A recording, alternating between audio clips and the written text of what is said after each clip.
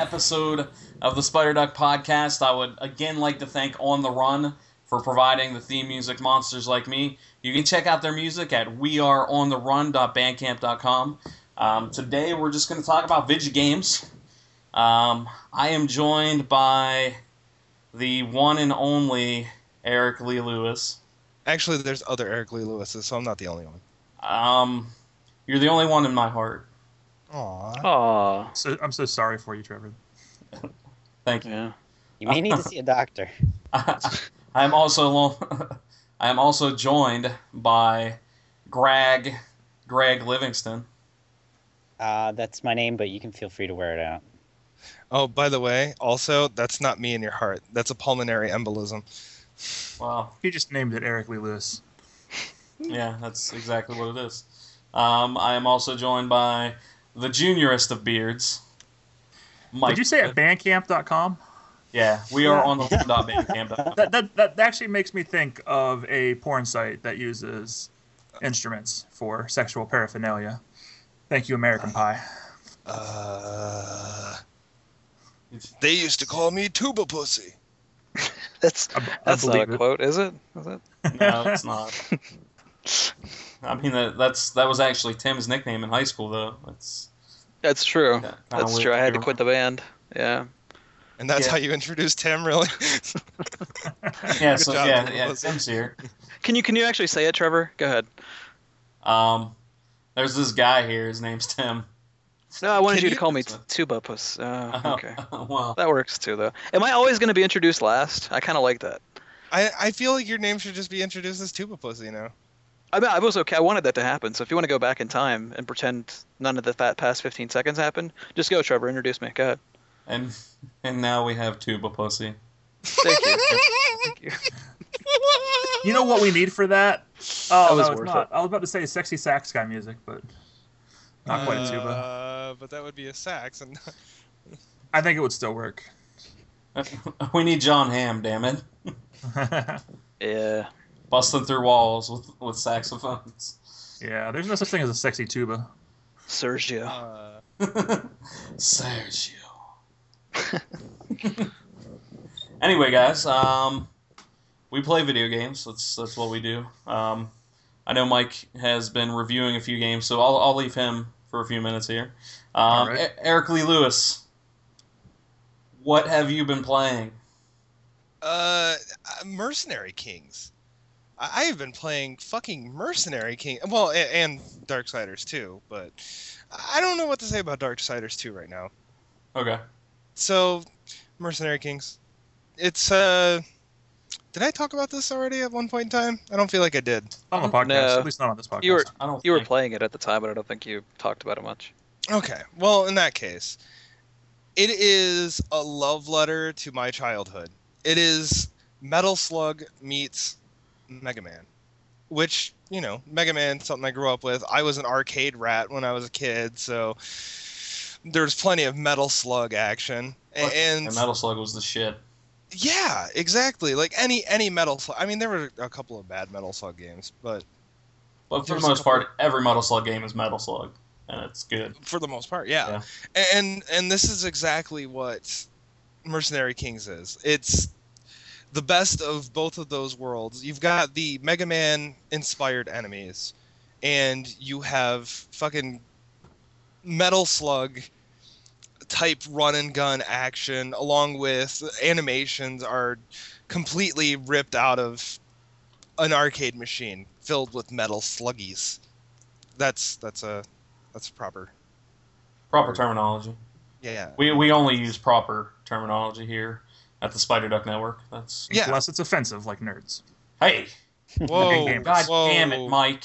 Whoa. sorry. What the fuck? I felt You like just say- examples were needed. Jesus, I we cannot haven't even been believe going this. 5 minutes yet, Mike. Already, N-word. Just dropped. Ah, Might as well get it out of the way early so they can get all their shock. That's Out of pretty the fucked up, dude. Yeah, Oh, well, hope you feel good about yourself now. I do. I feel wonderful about myself. I bet you do. Stop being a nerd. come on. Ooh. One episode. This is. Damn it! Even worse, you're a gamer nerd. Damn it, Mike! We don't like being called gamers, but I'm going back to my game room. Anyways. Whoa. Sorry. Yeah, but anyways, Mercenary Kings, and it's in early access right now, which I think that basically means if you buy it on Steam early access, you can keep on playing it, and it'll just keep on updating. Fortunately enough, they have finally made it possible to do online multiplayer, and Travis and I have been playing it a lot together, haven't we, Travis?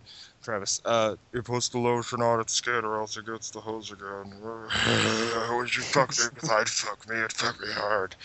So yeah, he agrees. It's pretty fucking great though. Hey, Travis. Why didn't Travis get introduced? I'm actually kind of curious about Travis isn't actually. I mean, Travis, put that lotion down. Oh, yeah. Put some lotion out its skin or else it gets the hose again. I don't know why that's Travis's laugh, but now it is. Kind of perfect. It's been a really fucking amazing experience playing it multiplayer. Like Mercenary Kings it's all mission based, and sometimes when you're playing it alone, it can get kind of boring because you play a lot of the same levels. Well, you play a lot of the same levels over and over again, but different variations of the missions. I really enjoyed playing it with 4 people at PAX East a couple months ago. It was really good stuff. It's a fucking great game multiplayer. Like, yeah, it is. It's really good single player. But you know, it's definitely a good game, but there's a certain point in time where it just finally starts getting old. When you're playing it multiplayer, like when I'm playing with this game with Travis, it's like I don't want to fucking quit. Like I didn't get to bed until really fucking late last night because we were fucking up playing it all last night. It was a great experience, and then like earlier today, he dropped whatever the fuck it was that he was doing. I think sleeping or something, and decided he was going to play. And another fucking good time. So it wasn't like a fluke type of thing. It's a great fucking game.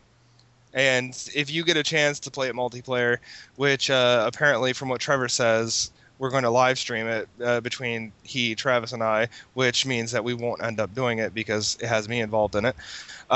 This is true. We don't like to do stuff there. That's the way the Spider Duck prefers to handle its business, yeah. Yeah, well, you know, I can't blame you guys in a way. But I was just talking about Trevor because every time Trevor and I have planned doing a video together, it doesn't happen. And then I have to do shit with Greg because Greg's an actual professional. Greg, thank you. Ooh. Fuck you. Yeah, that's right. Suck it. It's okay. the Jews. The Jews know what's up. They don't use the N-word on air. No, I will tell you for certain we will do Mercenary Kings multiplayer this weekend. I thought he was going to say we would certainly use the N-word on the air. No. That will never happen. Nerd. Ah! Oh. We're going to start having to bleep it out every time he says nerd from here on out. Oh, that would be the best. That was hilarious. What if he That's a just great really idea. likes tiny sugary candies from Willy Wonka? But I don't. I hate them. If they weren't named after a racial slur, then it would be okay. Yeah, I mean... Yeah. But yeah, what mainly, exactly is Mercenary Kings? Did you describe the game?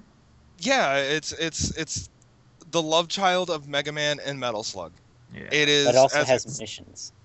yeah, and it's mission based, and some of them are like, oh, go fucking collect 8 or 10 of these things, or save these 8 hostages, which was really cool when Travis and I went into this building, and like he just went to the right side of the building, and I went to the left side of it, and we freed all the hostages.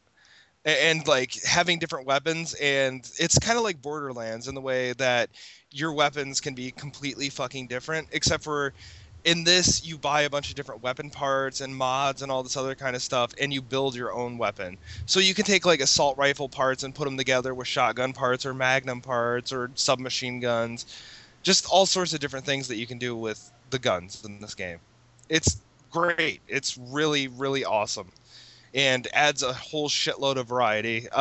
There's still a lot to be added. There's still a lot of kinks to be worked out. There's weird glitches that happen. There's weird being dropped from the server sometimes that you're playing on with your friends whenever they level up. Sometimes I noticed that some of the bosses won't show up on my screen when I'm playing. Like you just won't see them, but they'll be there.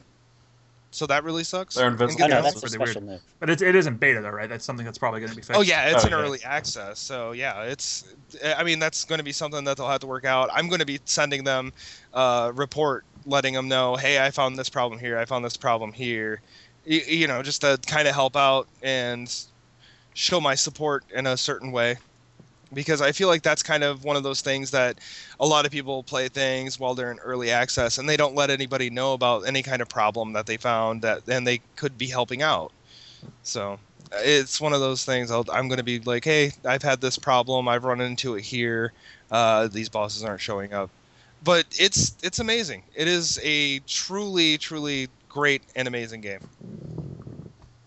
Other than that, I played Ride a Bus for 15 hours because... Oh, you mean what's that Penn and Teller game? Desert Bus. Yes, Yeah. yes. Okay, there we go.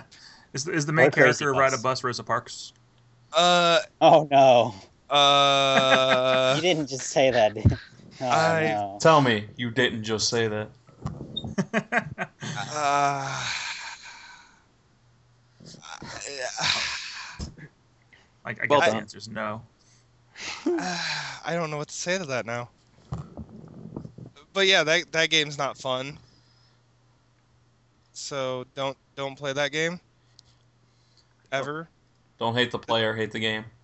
Don't do stupid What shit. can I hate both? Because you want to hate Triple H because he's the game. He is the game. Plus, you can't hate the play unless you have a play haters degree. Yeah, I guess. I didn't go to college for that. I'm sorry. That's what I figured. But yeah, that's about all I've been playing.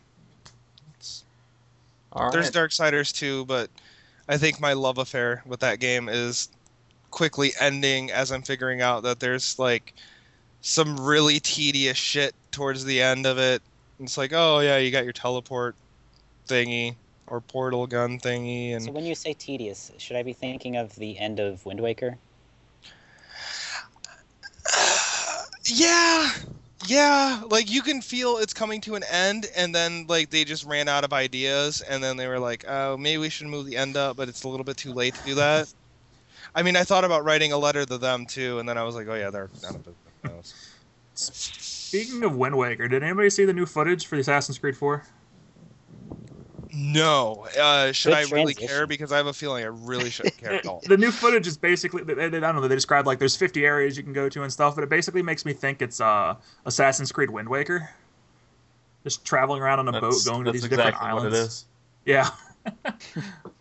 I thought it was amusing. That's what you want to do as a pirate, right? Well, yeah, but I mean, probably not I as an wanna fight assassin off- whose primary mechanic is climbing into high things. Boats Oh, boats yeah. don't tend to That's offer this true, kind You of. can climb the mast. Do you climb Tommy Chong? Can you climb Tommy Chong if you're really, climbing high things? I suppose if Tommy Chong is in the area, he probably would allow it. That's good. That's good because he's always really high. This is true. I see what you did there. But I mean, nobody gets higher than Rob Van Dam. I like how Michael Cole laughs every time he makes some kind of joke where high, or he That doesn't wasn't even try to make me. a joke. But yeah. Huh? You said I laughed. That wasn't me.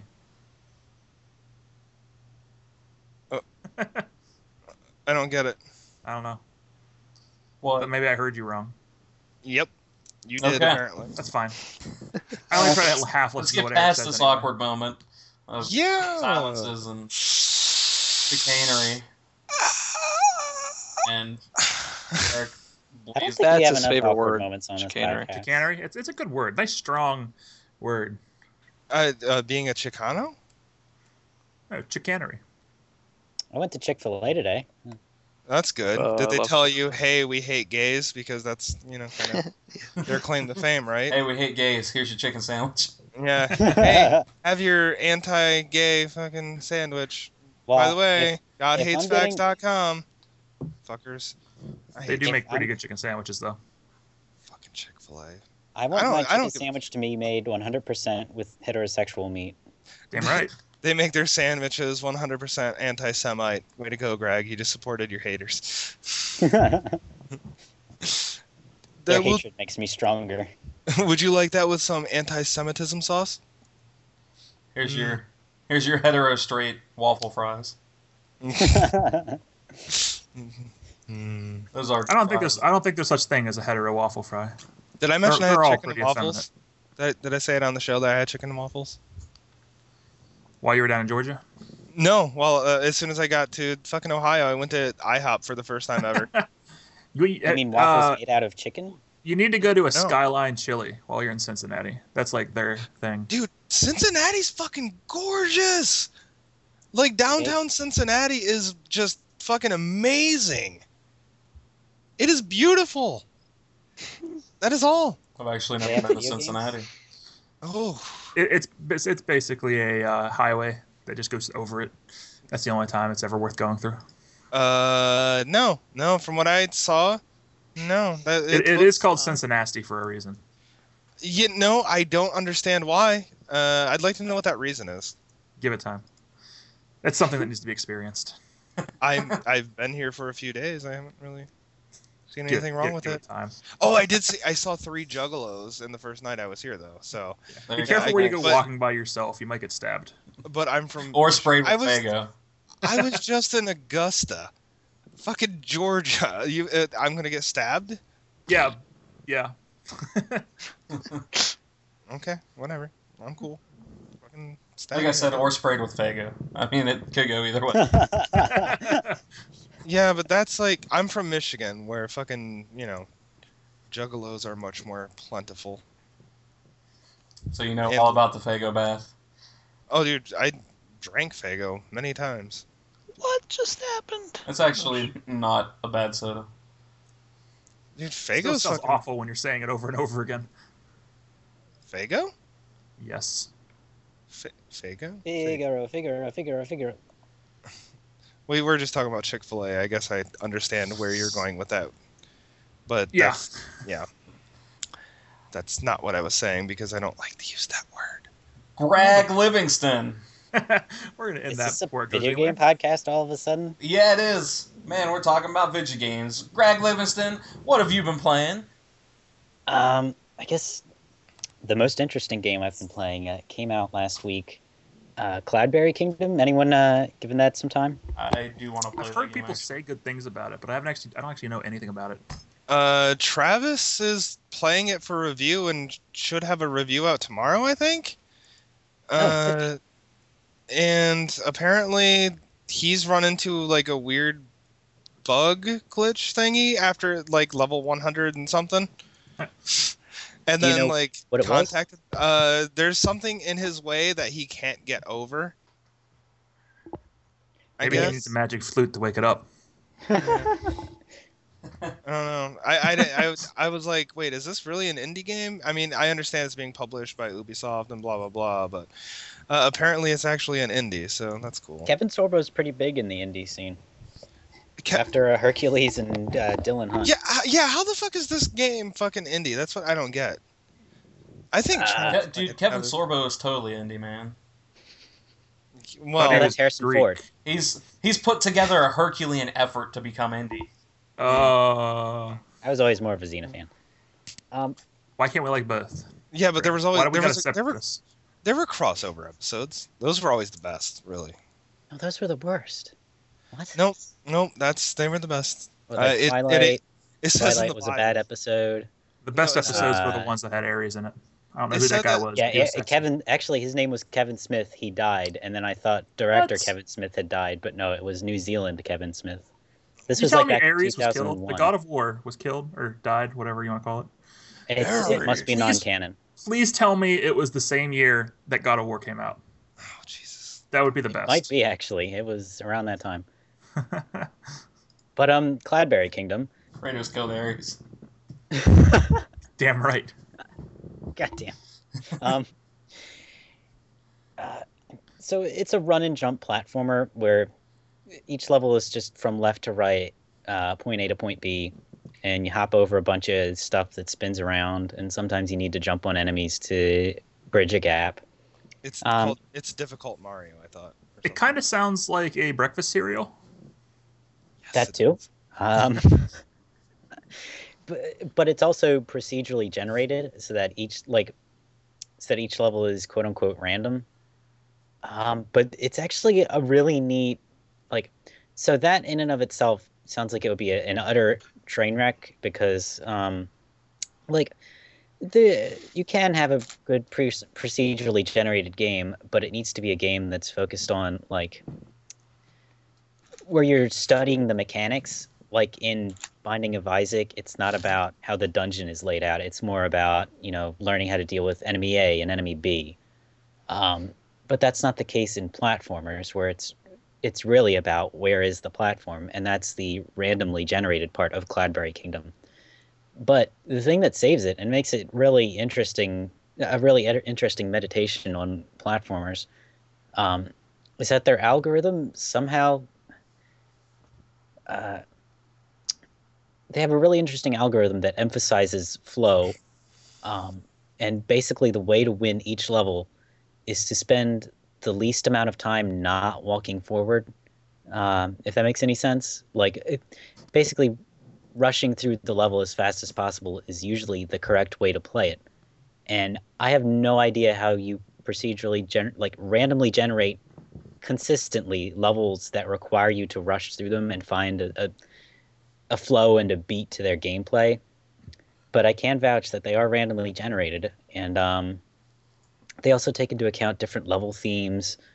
Different levels take on different gimmicks or different player movements. So it's still procedurally generated and kind of groan worthy, but it is really interesting for what it is. When you were talking about algorithms, how is that possible? Because Al Gore is white. Does he really have any rhythm? He invented the internet. He has to have some rhythm. I guess. You took my joke, Mike. I made that joke a long time ago. I put it on Facebook, and then people told me I stole it from Twitter. Shut up, Tim. Quick, do an Al Jazeera joke. When you were talking about Do an Al Jazeera revolved around basically not moving as much as possible, it sounded like the exact opposite of the description I always get for Concerned-Joe.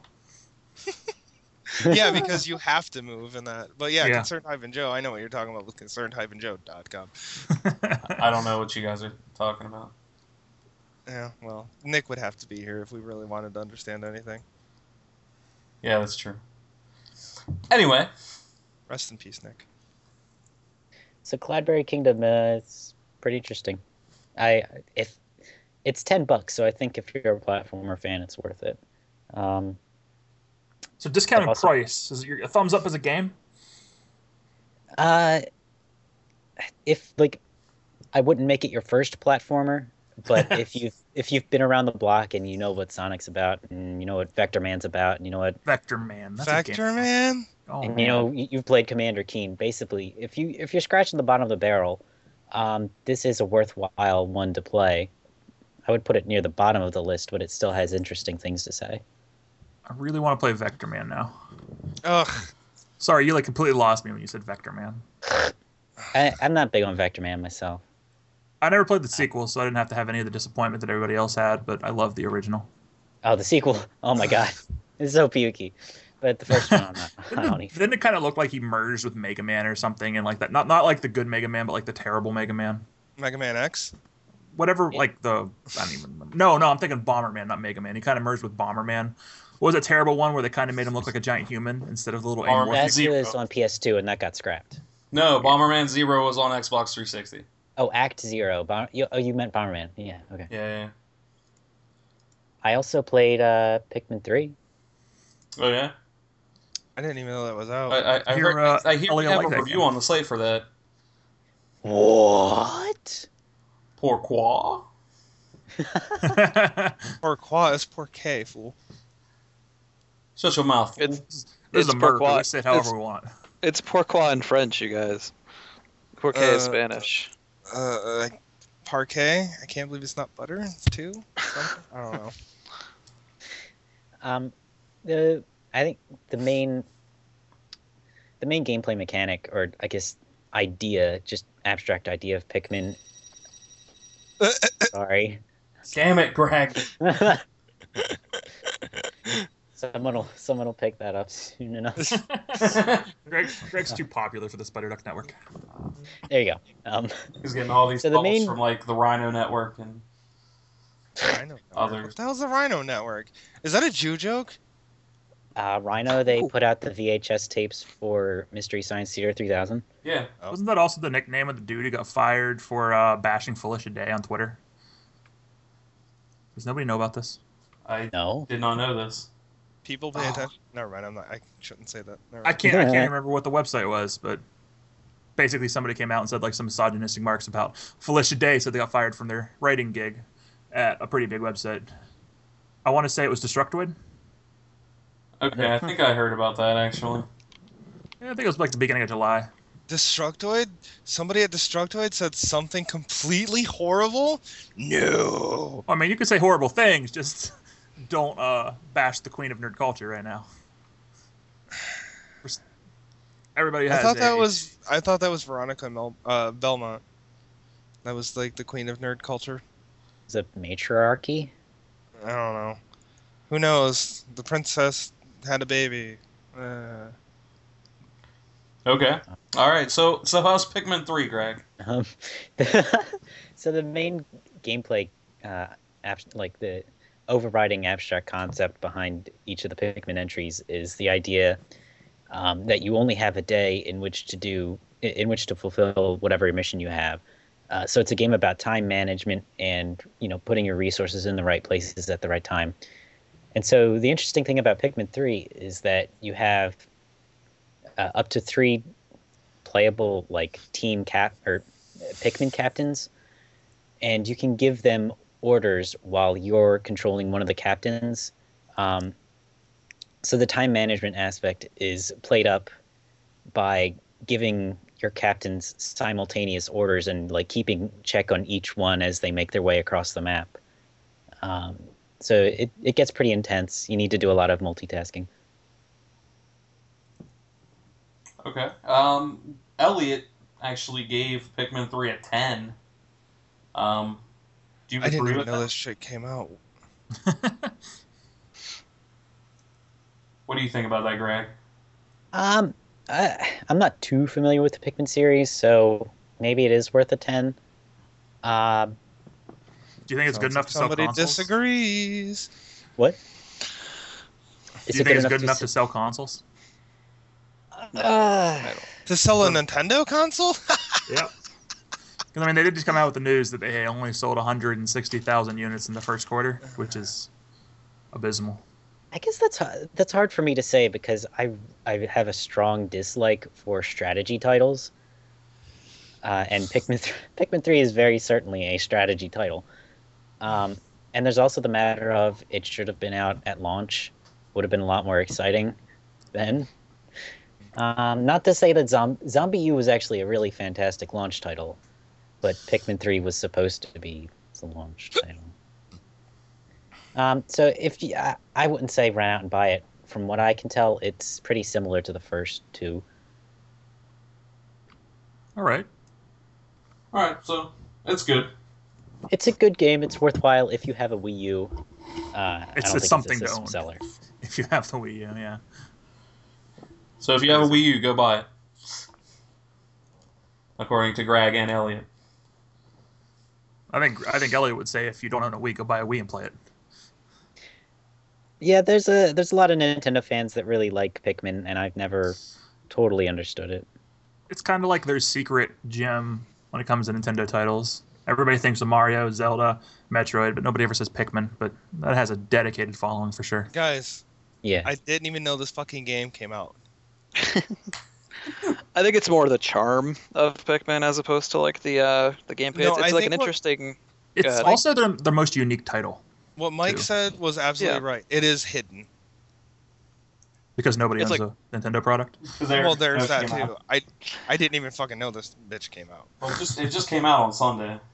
It's like the hipster Nintendo franchise, like the one that not a lot of people know about, but the people who like it, are hardcore about it. But They it's not a look down their hardcore nose game. at But, everybody else like you don't. Like yeah, like you don't know what art is. Like it's not a deep game by any means, and it's just like even like I said, the charm of it and everything. I mean, it's just kind of I don't know. Yeah. I would buy that it's not a its very popularity is based solely on its charm. because as I a mean, game not from a solely, gameplay but- standpoint, it's not. It's a strategy game, and a shallow strategy game. Strategy games by their very nature, I think, kind of beg to be have some depth to them. It's a genre that kind The of depth is the fun people who part. are What else into are you going deep. to derive joy Yeah, from? yeah.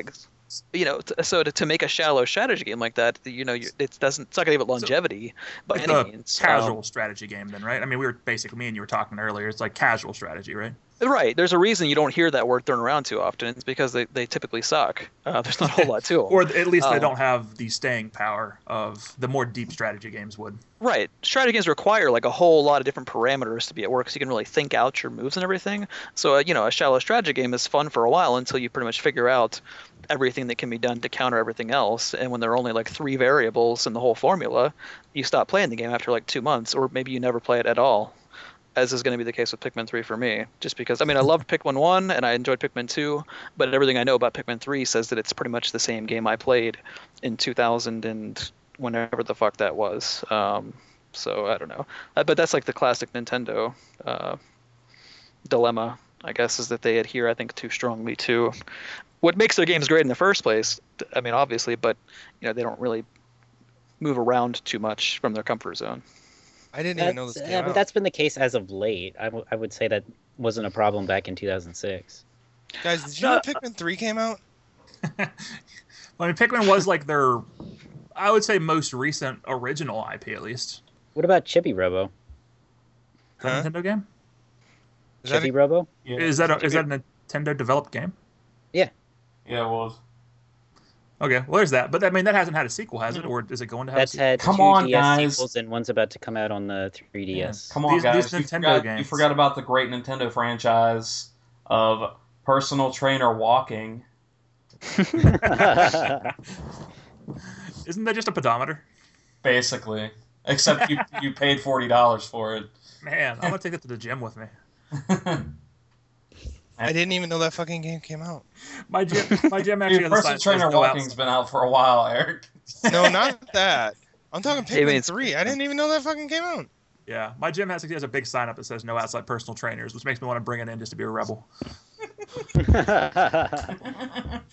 Maybe you should get Jeff Hardy's fucking workout app from TNA. I'm sure you can find a cheap copy of Personal Trainer Walking because that game didn't sell at all. So What a surprise! It probably sold as well as Pikmin 3 will. It's a hidden gem.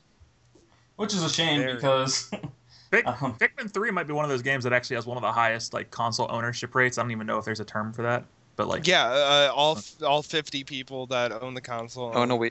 they sold 160,000 in a quarter at least. Okay, so maybe 160 people that haven't sold their fucking Okay. shit back to GameStop.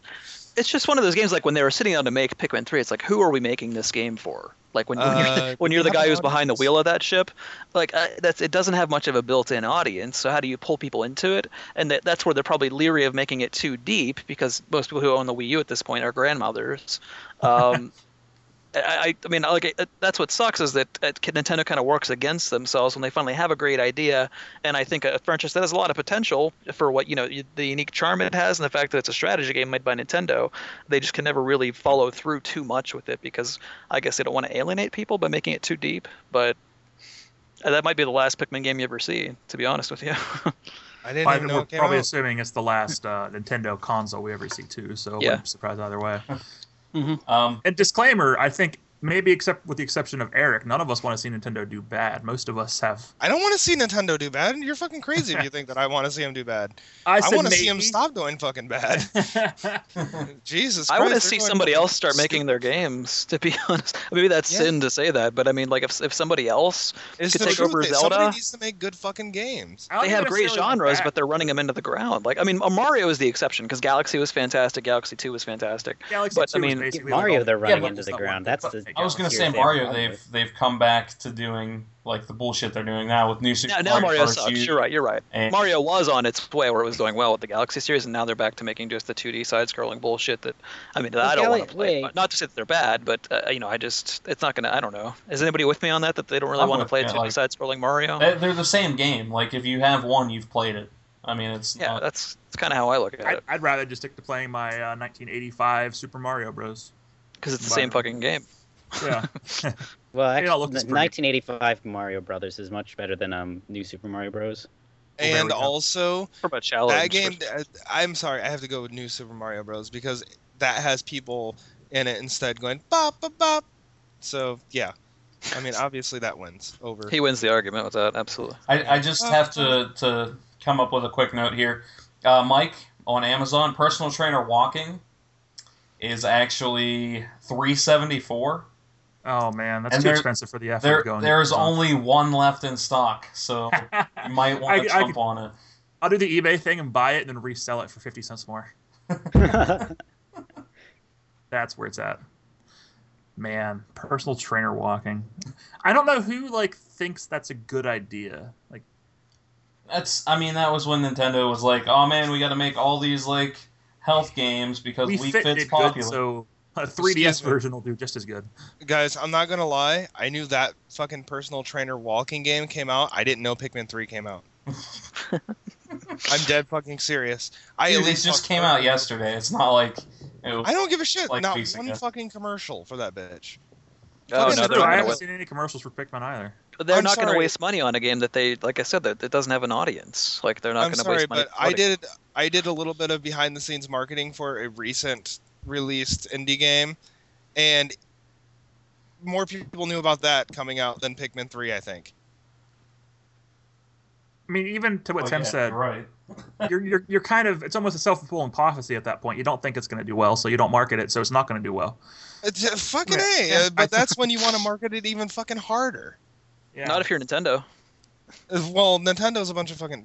Nintendo makes Yep. really bad business decisions. I'm just putting Yeah. it out there. the Wii U. Yeah, Example A. it's Bop, bop, bop. it's the and I mean that's the game they need to fucking market. Like it's a new game for the Wii U. One that probably actually would benefit from a touchscreen really, really well. They did. I don't know because, like I said, from the get-go, from the Yeah. design table, the game is flawed because they don't know who they're making it for. That's, So they trim it back because they don't want to make it too deep because a lot of people in the Wii U are kids. They're making it or for casual Miyamoto. people. That's who they're making it for. If that game was on any other platform, it would probably be amazing. But because it's on the Nintendo, they have to factor in their audience so much, which is mostly casual people at this point, and that's why the game is, just really stripped down. Their I wouldn't audience say isn't it's any even the more stripped down casuals. than any of the other entries. I think it's just staying loyal to the series.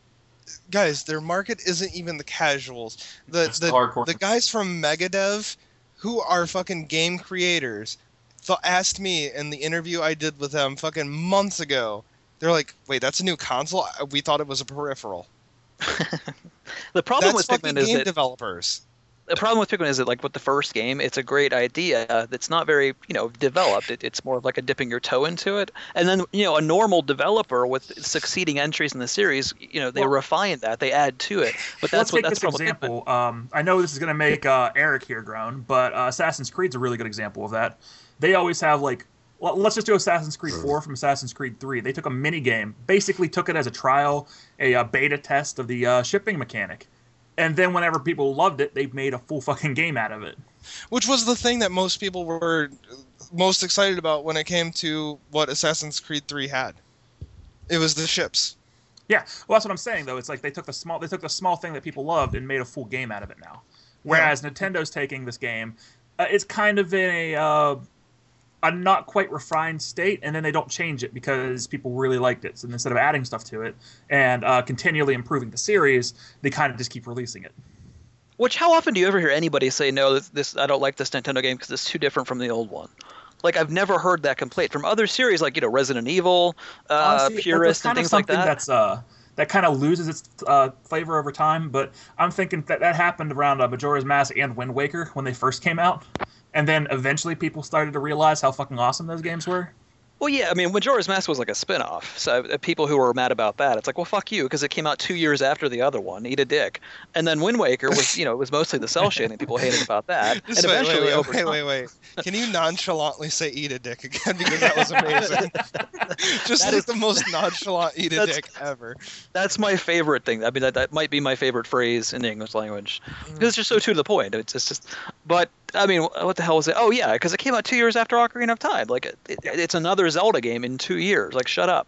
And Wind Waker, like I was saying, it was mostly the visuals at first, which eventually people came to love. I think I don't know that people just they became like the smug thing. Their knee-jerk reaction was to bash it, though. Yeah, well, mainly it's Nintendo's fault because they showed a Space World demo of like a really realistic-looking fight between Zelda and Ganondorf, and that's the image of Zelda people had in Did their you heads say when Zelda? they saw. Yeah, the 2000 Space World demo. No. You said a battle between Zelda and Ganondorf. Oh shit, sorry. Which Really, then did I leads say to the that fun myself? of my and then it leads to the fun of I always say that that's Zelda also just because I'm an asshole. You just I'm said like it a Zelda because it's fanboy. I can't believe I just did that. My bad. Oh, it's But, okay. No, don't be sorry. Be happy you did it because that's fucking funny. And it gets hate mail, that's- which is really funny too. You had But hate like mail? Nintendo, they stepped on their toe again with that because they showed that demo, which was really cool, and everybody Oh my was, God, that like, demo oh my was god, the I can't wait for stupidest this. thing ever. Everybody thought that was a tech demo for a new game, and it wasn't just a pre-rendered cutscene that they could switch fucking day and night cycles for. Oh my god, people were so I know, hyped over that. That I was know. the But even stupidest thing when they I could was have a done. kid and I saw it, I was like, I know, because everybody thought that's what the game's going to look like. Which, even like you said, it was a tech demo. It wasn't a game at all. It wasn't But even that. It was literally a pre-rendered scene that let them change day Yeah. and night cycles. Yeah, but then because they did that, everybody thought this is what Zelda's going to look like. It's going to be great. And then they showed and then the actual video for Wind Waker, like to show it off, was not good. Like the debut trailer, it didn't do the graphics justice. They should have just. It was like a lot of ship sailing and kind of like, wow, that looks really boring. Nothing And then him but running those from like graphics. goblins and then Yeah. winking at the camera, but I don't know. I mean, eventually now it's like a favorite of the series at this point. So They should have just spoiled the ending to it and just showed him stabbing Ganondorf in the fucking head. That would have sold everybody. I just know the first time I played that game and the first time I saw a bomb explode, I was like, that looks fucking Yep. cool. That Yeah, was that was what awesome. sold a lot of people on it. That was Yeah. what sold me on it. Was the first time I saw a bomb explode on that game. Do you guys know the brilliance of those fucking little? You guys remember the Forsaken Fortress in that game?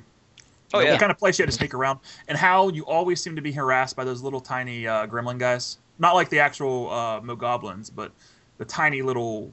a little kobold almost kind of guys. Yeah, those things. Mogwai? Yeah, goblins, I believe. Yeah, those things are programmed in the game to basically spawn outside of camera, so it just automatically it looks like you're being swarmed from nowhere. And that is like one of the coolest design decisions. There's no predetermined spawn points. It's just behind you all the Just time. boom. Yeah, they're always chasing you. They're always coming out of the shadows, and I think that's one of the coolest design decisions they could have made with those. Like that creepy Watson video. I'm not sure what that is. Oh. Is that a creepypasta meme?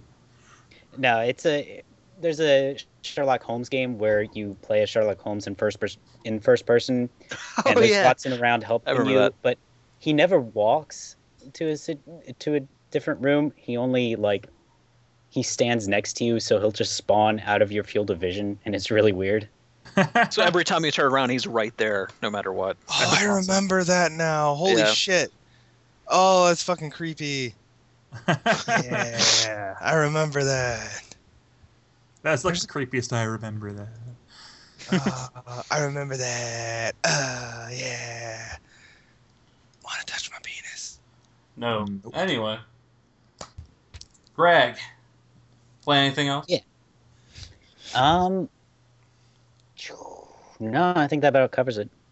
All right. Greg is covered. I was glad to bring up some Nintendo discussion. That lasted a while.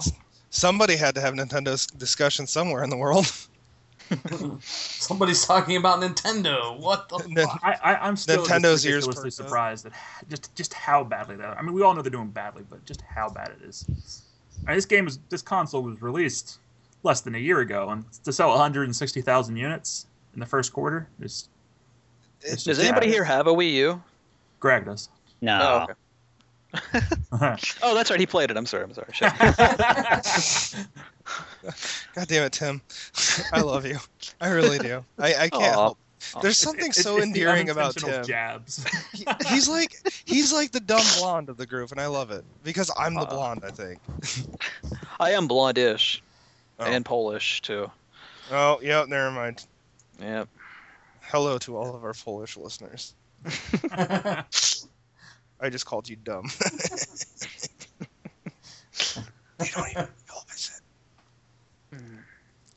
Polish sausage is good. Tim Smith. Yep. Tim Smith, what have you been playing, dog? A lot of Civ 5. I got the latest expansion, which did not go on sale during the Steam sale, which I was kind of bummed about. Brave New World, yeah, it's really subtle with what it does. Because Civilization is the big draw for the series for a lot of people, is the fact that you can play the whole game without ever actually going to war with somebody. There are like a lot of different ways to actually win the game, for like a culture victory, a wonder victory, things like that, and it creates tourism, which is like a game mechanic where you try to generate smart people in your cities to do like write great books and paint great paintings, and then you put them in museums, and then people come to your city, and that's like a thing, tourism, where you can actually win the game with it. Like I said, it's really subtle ways that they kind of just change little things that really have a huge impact on the way you play the game. So I'm playing a lot of that. Actually, I had 32 hours in the past week, to be exact. It's just in the real world you can't win with tourism. Otherwise, Australia would kill us all. And by the way, this sounds a lot like Indie Static, the game where you win with great art. I haven't made a reference to those much. Never mind. Lost that. What else did it? I was still playing some Torchlight 2. Does anybody here play Torchlight 2 at all, besides whenever I'm playing it occasionally now? I play it on occasion, yeah.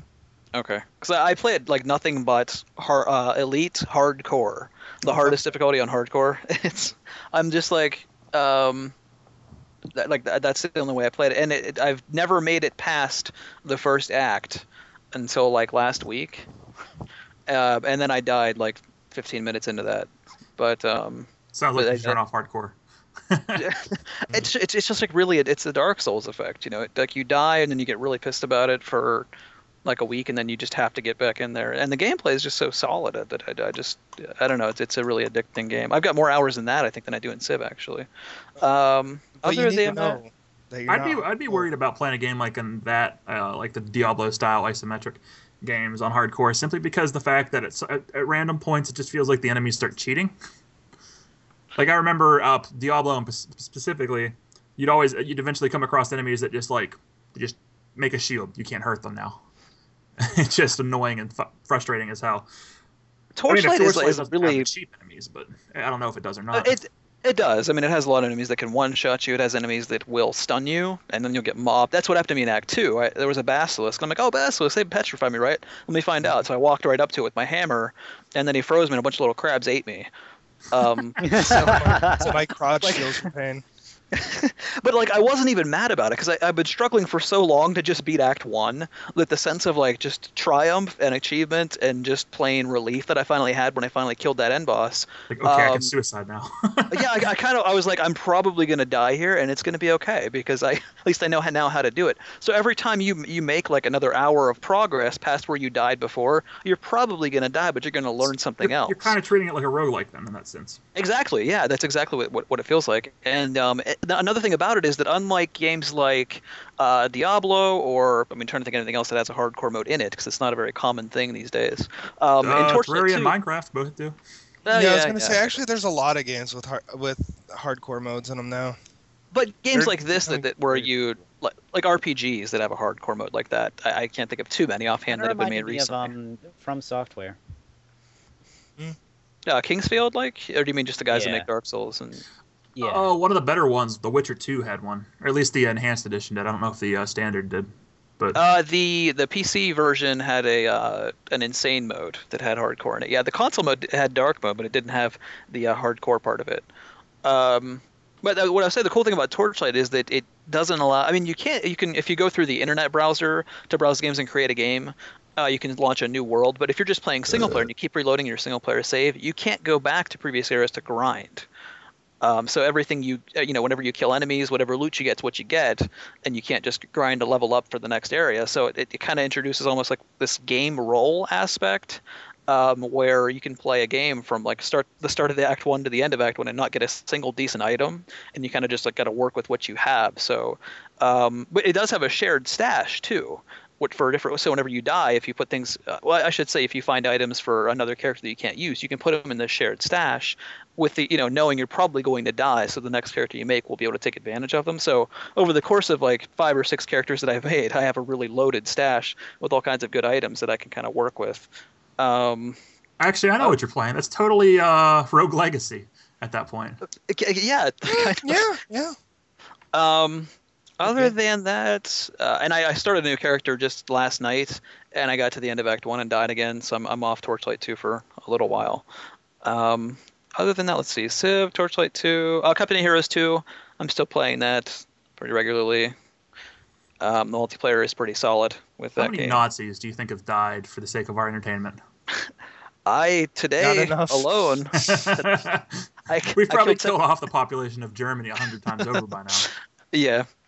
No, it's a really, Jeez, really solid game. They need to optimize that game better because it doesn't look that much better than the first one, and it doesn't. I mean, my computer is really, really good, and it doesn't run like perfectly on it. Like I can run a game like Skyrim or Crysis or Metro Last Light at max settings without too much trouble. Then Company Heroes 2, I crank up the anti-alias thing, and the game just chugs like I'm. Oh man, I have an even worse example of that coming up.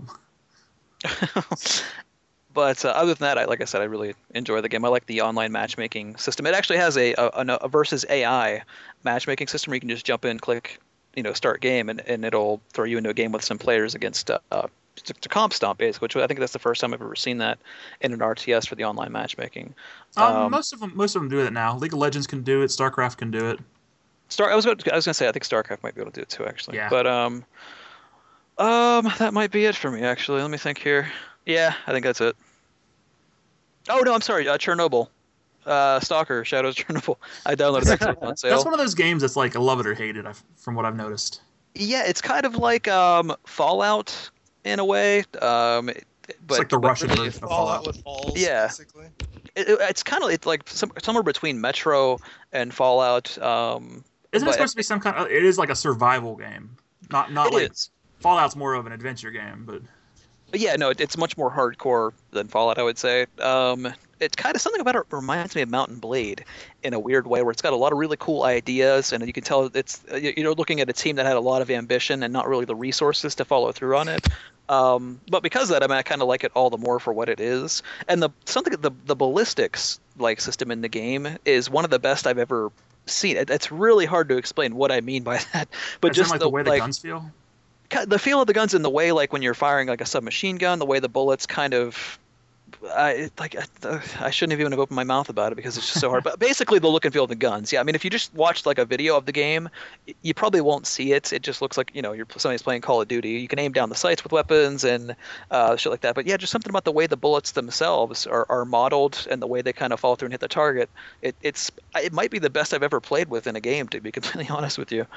And there were 2 sequels made after, which I didn't realize that until like yesterday, I think. So I might end up downloading those too. But a very difficult, hardcore game, and I'm having a good time with it. If you like Fallout, it's at least worth checking out. That pretty much does it for me, I think.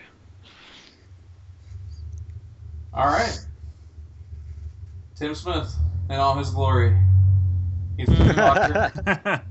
He's a Somebody civil sound like lady. they have a truck right next to their microphone. That's my tuba. Oh, Yeah. wow. Going full circle here. It's Tuba. Tuba Tim. Mm-hmm. Um, What have you been playing, Trevor? So, Oh, over the weekend, I played some Race the Sun. Which is, it's Did you make a, a video of that? what's that? Did you make a video of that? I did. I actually live streamed it. And it went over pretty well, I think. It's a very simplistic game. It's almost like turning a racing game into a runner in a way. But it's a lot of fun. It's like What do you race? The sun. You race the sun. Oh, sun's okay. setting. I mean, basically, Obviously. you're a solar-powered vehicle, and the sun slowly goes down unless you get power-ups to keep the sun up. Actually, if you go behind buildings and stuff, you'll lose power.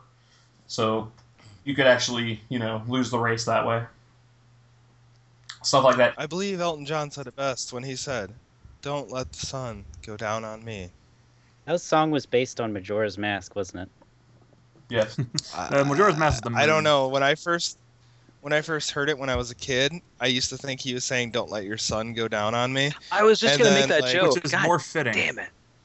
And then later in life, I figured out about his life, and then I was like, "Oh man." He That just is got an hilarious. Wow. appendectomy today too.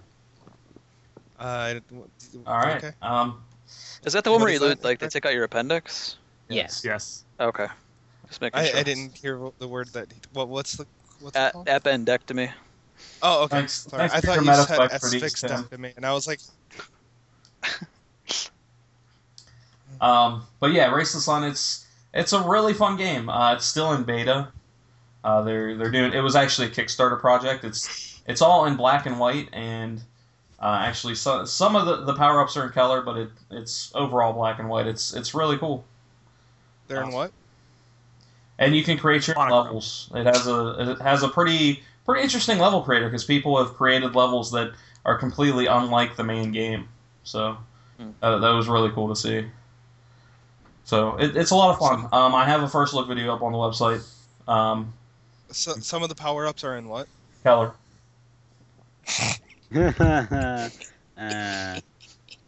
Actually, Trevor, I was wondering if you could also review like what's it like to live stream? Is that something you would recommend? If I would say yes, if you're good at talking about the game as you play it. You kind of got to get a groove with it. It might help to get to play it a little bit first, and then kind of when you go into, you don't have to think so much about what you're doing, I guess. It depends on the game. Race the Sun I actually did play beforehand, and I think it was beneficial in that aspect. Actually, another cool thing about that game is that the main course that you play changes every day. So it's a new actual racing course that you're playing on every day, which gives you... And they have leaderboards, and the leaderboards obviously change every day with every new track. So it's like trying to be the best every day. So it's got a lot of replay value in that aspect. It's actually really neat. Yeah, it's a really cool game. Like I had a ton of fun with it. Like it's just really fun to play. Like it's got that addicting, just like one more run like aspect to it. It's just like Yeah, you said it. You said it in the video that it was like playing a endless runner, and that's pretty much what it seemed like. Yeah. yeah, it definitely Yeah, is. I popped into your live stream 10 seconds because, the Wi-Fi on the bus was really weird. And I said, "Race that sun." Yeah, Wi-Fi And that on was- the bus goes round and round. And that was, the Wi-Fi on the bus went round and round except for to the back of it where I was sitting. But yeah, it's a fun game, and it's still in beta. You can check out the full game on FlipFly's website. That's the developer. flipfly.com/racethesun. So that's FlipFly with 2 P's, by the way. FLIPP fly. he said pee. I'm glad every one of us just laughed at PP. We're all so mature. God damn you people, your maturity. Um, Can you say PP again? Because it made us all happy. I did also live stream some Mercenary Kings. Hey, question. What was the experience called in Dead Rising? Prestige points. Yeah, what were those letters though? It would say it above their head. Prestize. Yeah. People would have PP over their heads. It was... Anyway, yeah, I also live streamed Mercenary Kings this weekend. Which ones? We're definitely gonna have to do some multiplayer, but I think Eric talked enough about Mercenary Kings. I don't really have anything constructive to add to it. What about deconstructive? Am I reviewing that or are you reviewing that? I'm not reviewing that. Okay, I'm reviewing it. When it comes out, I'm reviewing it. Oh yeah, I forgot to mention. I should be reviewing Guacamelee within the next 2 weeks. Oh, nice. And It's not also out yet? having... Was it in beta the entire time you were talking about it? No, I played it on the PlayStation 3. Oh, And okay. I think I might have done a review for it at Galactic Gaming I Room. think Jimmy reviewed it actually. Oh, okay. I couldn't remember if he Yeah. did or I did. Yeah, I'll be reviewing that, the Gold Edition. Like, the version that's coming out on Steam is like the special edition, I think, with all DLC included and all that Right. kind of stuff. And I should be having an interview with Drinkbox also, and I think people are really going to want to hear that interview when it happens. So, Oh god. yeah, that'll be a good one. I'm not gonna say anything, but That'll be a good one. yeah, that should be interesting. Oh man, we're gonna have to talk about this after the podcast. Anyway, No, yeah, probably. yeah, definitely, most definitely. But yeah, Does Drinkbox want it? I'm also playing Mars Warlogs for review. That's the goofy fucking third-person game that's kind of like It's God, like I don't know how to it's explain like it. Right? Chronicles of Riddick almost. Yeah, kind of, but it's like a total accidental goofball game. Yeah, And- like I don't know how I feel. Like I'm only a couple hours in. It's a total B movie. This is Yeah.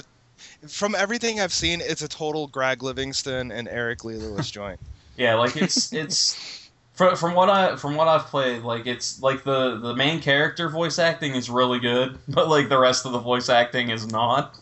And the characters themselves, Yeah, fucking they're- goofy. It's cheesy. Like I guess in that world, like the character that you save in the beginning, his name is Innocence, and I guess it's supposed to be people are named after like their, I guess what their type is supposed to be or something. I don't know. Something like that. But it's kind of weird. It's like set in like a Martian prison with the prisoners. fat guy's name's Rapey, I think. I don't know. No, he's just called like Fat Guy. I think he Yeah. he tried to rape the dude, which Yeah. is the dude you saved. Yeah, So he innocent. tried to take his innocence. Yeah, Uh, he did indeed. but it has like a ton of responses for the dialogue. Like you know, one of the responses for the dialogue after saving innocence was like, "Well, you're my bitch now." Like. Yeah. I wanted to see somebody choose that, but not one person I saw play that would choose that, and I was like, "What the fuck? Come on!" You. Yeah, so it's I mean it definitely has some aspects. As you bend him That's- over and carve your name into his ass. Too much and a little too much odds. But yeah, it's I've never seen Us. Sorry. it's very cheesy, but not Oz. Oz was very good, but What's the like It- basic genre? Third person action. yeah, that's what I would say. Third person action, like it's almost like they tried to take the Chronicles of Riddick and turn it into a third person RPG. Yeah, and it also kind of has the Red Faction Armageddon feel to it too. Yeah, yeah, it's kind of like that same Mars setting, you Yep. know, with the sand and creatures and shit. So Yeah. Lack it's of water. it's interesting. I'm gonna have to play some more. I'm probably gonna play the crap out of it this weekend so I can get a review up. But Greg, you know all those cheesy '80s genre films that you and I always talk about, and yet we love somehow. Like RoboCop? Yeah, Oh, yeah, it's a lot like those kinds of movies that you and I both love. what about the gameplay? It looks good. It looks solid. it's all right. It doesn't look yeah. the best, but it looks pretty fucking solid for what, $10, $15, something like I that. think it's $10 or $15. I got it. I got an Xbox Live Arcade version from Ah. PR, so because it just came out on XBLA. Yeah, that's like the God. They ended up patching the shit out of that game because they made way more money on it than they expected, and apparently like they've added voice acting and all sorts of different shit, like fixed voice acting. There's more fixes coming out, so like as cheesy as it is now, it's going to be fixed somewhat, I guess. Yeah. So I don't know. There's a lot of work they're going to be doing on it. Yeah, I mean, it definitely seems interesting. Like it seems different. Like I really just don't know how to feel about it yet, so I get more into it. Because I just like got to the point where I have a gun, so like I haven't even shot the gun yet. So it's kind of It looks very worth playing. From everything I've seen, I've watched a lot of footage on it because I'm actually really interested. It looks Yeah. fucking pretty fun. yeah. I definitely just need some actual time to sit down and play because I've tried to play it after work a couple nights and it's like getting an hour in doesn't really do it any justice. So, but yeah, that's pretty much the gamut of what I've played. Well, actually, that's not true. I played a little bit of Dungeons of Dreadmore. That game's interesting. It's very much like almost like Sword of the Stars, The Pit, but I don't think Is that really? It's not as good. I don't think, but Oh, by the way, I should mention this. I think Travis made Kerberos Studios make some changes to Sword of the Stars of the Pit. really, I'm pretty fucking positive because I've read a lot of reviews on the Mind Games DLC, Mhm. and nobody fucking said it, but Travis said it. And it was the thing he and I talked about a lot, which was they expect you to pay money for this, yet they won't allow you to play the new characters in easy mode, which was bullshit. And he actually said something in the review. They've officially changed that. They've added more to the menus. Like, a lot of the things work a lot nicer now, so it's pretty cool. So, I mean, if that's really what influenced it, like I think it was, then fucking go Travis. I sent that review off to their PR to make sure they saw it, so Good. they definitely did, apparently, so that's awesome. Go Travis. Yeah. Good job, Travis. Well, thank you. It puts the lotion on its skin. Oh, Tim has a nice tuba pussy. It's not a tuba. It's not a tuba. Sorry. All right, but that's it for what I've been playing. Mike, Yes. you sir have been playing a lot of games for review because I've pretty much pawned them off on you since I got a busier job. yeah, I have a couple I've been playing. So why don't you Did talk Greg about drop? those? One of them you already No, put a review up for. Yes, Rise of the Triad. Not pluralized, as I kept typing, apparently. Yeah, I had to edit. And it makes me... I say triaded. I just want to pluralize it. Rise But, of the Triads. Rise of the Triad was actually a game that was supposed to be... Well, the original back in 1995 was supposed to be a sequel to Wolfenstein. It was actually called Wolfenstein 2 Rise of the Triad. That ended up getting released as its own game. I'd actually never heard of it. Did any of you guys play it, hear of it, and know about it? I'd heard of it just a little bit. I think I Yeah. saw a review for it on XPlay or something at the time, and they gave it like a 3 or something, I think, and that was like pretty much it. I mean, it has a pretty hardcore fan base for a game I've never heard of. I mean, it's not a Doom or Quake, but With my people fucked liked up it. screen, I saw some screenshots you were posting in the staff page. I think I saw an Asian lady with a sweet hookus, and that was about it. Well, that one wasn't an Asian lady because she had a pig head on. Oh, There's some well, goofy, that pig lady had a wallpaper, sweet hookus. There's some goofy, little humorous textures that they put around it. They're very repetitive though. Like the very first level is where I posted all those from, and those are pretty much reused everywhere. So I mean, it's not as amusing the second, the third, the fourth time I saw it. What I did like though was it was like a little sticky note stuck to the wall that says "Hold action for long enough to spawn a BFG in this room," which I thought was pretty funny. I could just imagine somebody seeing that and being like sitting there for 20 minutes holding the E button, just hoping to get a big fucking gun. That's pretty fucking awesome. What does Yeah. the BFG actually stand for? Does anybody actually remember that? It's a really technical name, but it's the big fucking gun. Yeah, that's what everybody called it. That's what I even called it when I was a kid because, like, that Well, was what you that was always the actual heard. name for it, but they gave it a technical term. Like Yeah, it was the big fucking gun in production, but then they gave an actual like in-game name. Yeah. It was meant to be known as the big fucking gun, though. I think that was what we're supposed to call It it. was meant to be the big friendly giant. That was Right. the big friendly. Doesn't he make like frozen green bean packages or something? Green Giant. That's the green giant. Yeah, it's close enough. He looks pretty friendly in those commercials. Yes. God, I don't know. But anyway, Oh, I mean, okay. Rise of the Triad still kind of wants to be those old games from 1995. Bioforce gun. What was that? Bioforce gun. Oh, really? That's it? Yeah. It's such a boring name. I wish you hadn't told You can me. tell it was a big fucking gun first, and then they had to think of something just to kind of, Right. you know. Because that doesn't even really make sense for what it does, seeing as how it just blows up everything in the room. Mm. Oh well. Either way, like I was saying, it pretty much still wants to be those old school 95 shooters.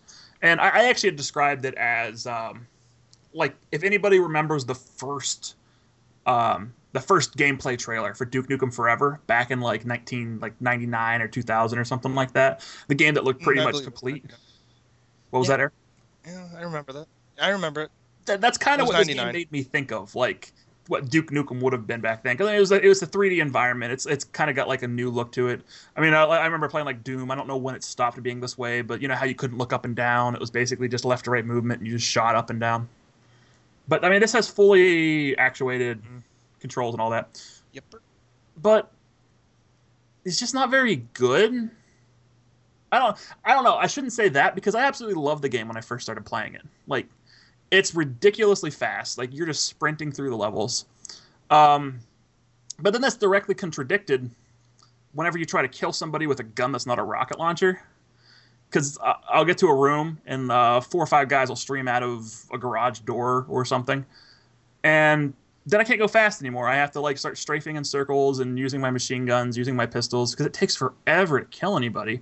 And they're not like, I'm not fighting like invisible demons like say Doom, and I'm not fighting Mecha Hitler like Wolfenstein. I'm just fighting random Nazis. And I'm just, it breaks the pacing for what is supposed to be a really, really fast game.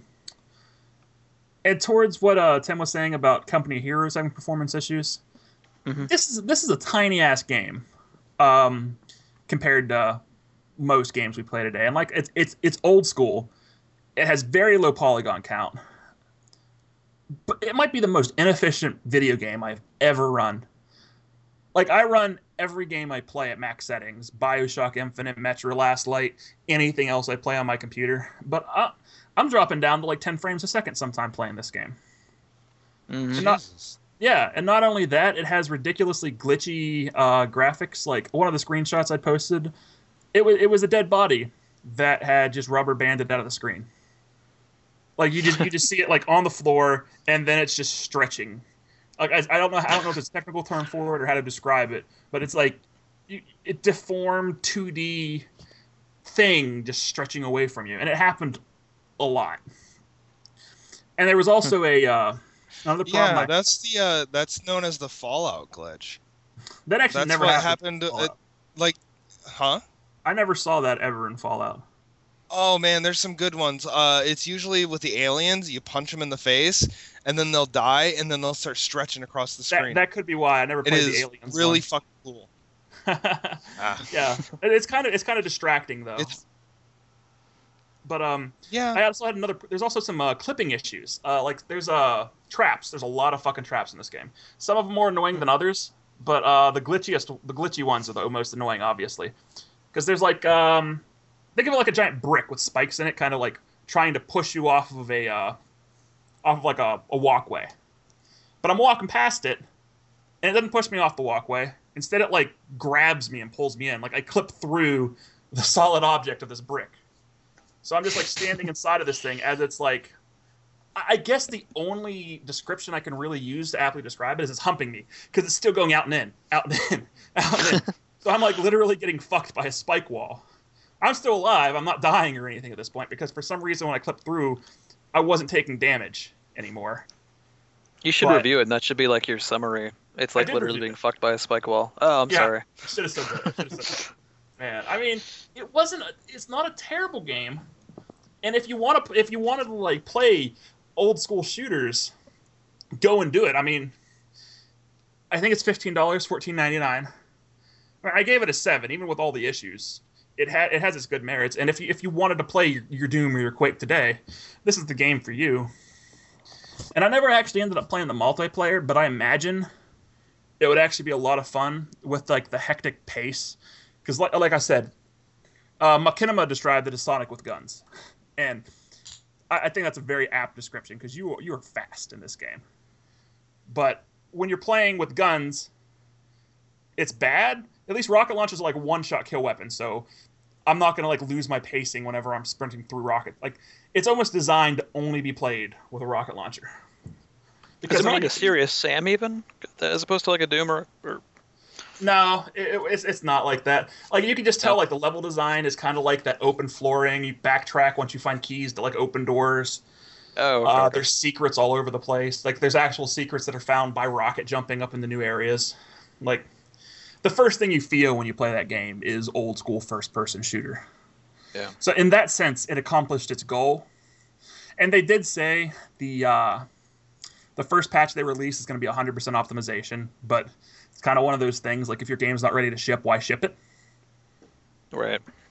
And I mean, I was technically playing on a beta copy of the game, but I got the beta copy of the game 3 days before the game was actually released. Mhm. So I don't think that's really much of an excuse for how bad it was. And I can't even imagine some of the later glitches. Like there's some like almost like sci-fi elements into the like at least the weaponry later in the game. I couldn't even imagine what some of the glitches are. But it kind of got old fast for me, but then again I also wouldn't want to put back in Doom and play it again. True. So I don't know. I don't think it's going to be a game for everybody. It wasn't a game for me, that's for sure. But I mean, it's a good distraction at the very least. And like I said, if you want to play Doom or Quake, this game is it accomplishes that feeling at least. All right. All right. So you've been playing another game, a strategy title I have been this. that we. I'll get the review up to soon. talk about. I was kind of burned out after writing the other review, so I took a second to think about what I wanted to write for this one. But Divinity Dragon Commander, which I would actually highly recommend this game to you specifically, Tim, because I know you're big into the strategy games too. Yeah, true story. Yeah, I mean, this is a really unique strategy game. Basically, they designed... It's a two-part strategy game. Like, the first bit is board game style. And I'm not even going to go into some of the dialogue, stuff like that. It's honestly not very... It's not handled very well.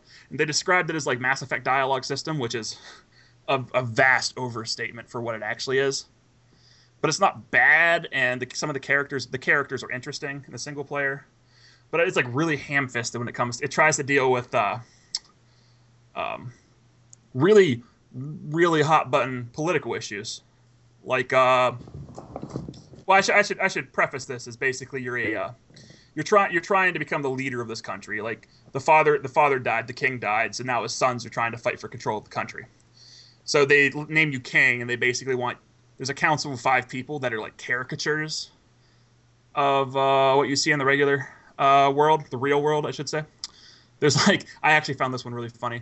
There's a race of undead, which normally the undead are like, bad guys normally.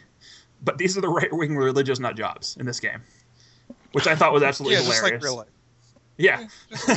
No, they're legitimately skeletons talking to you about like God and the Seven or whatever their version of God is. But and then there's the dwarves. Do they hate gay people? Yeah, they do. Oh, cool. Yeah, those are It's just actually one cool of- Christians. Yeah, it's actually.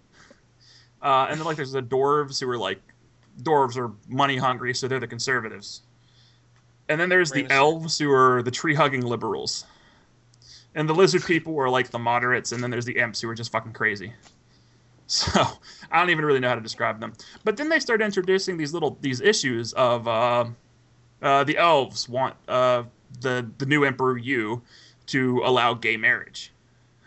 So you have to go around and get the opinion of all the other counselors before you make your decision.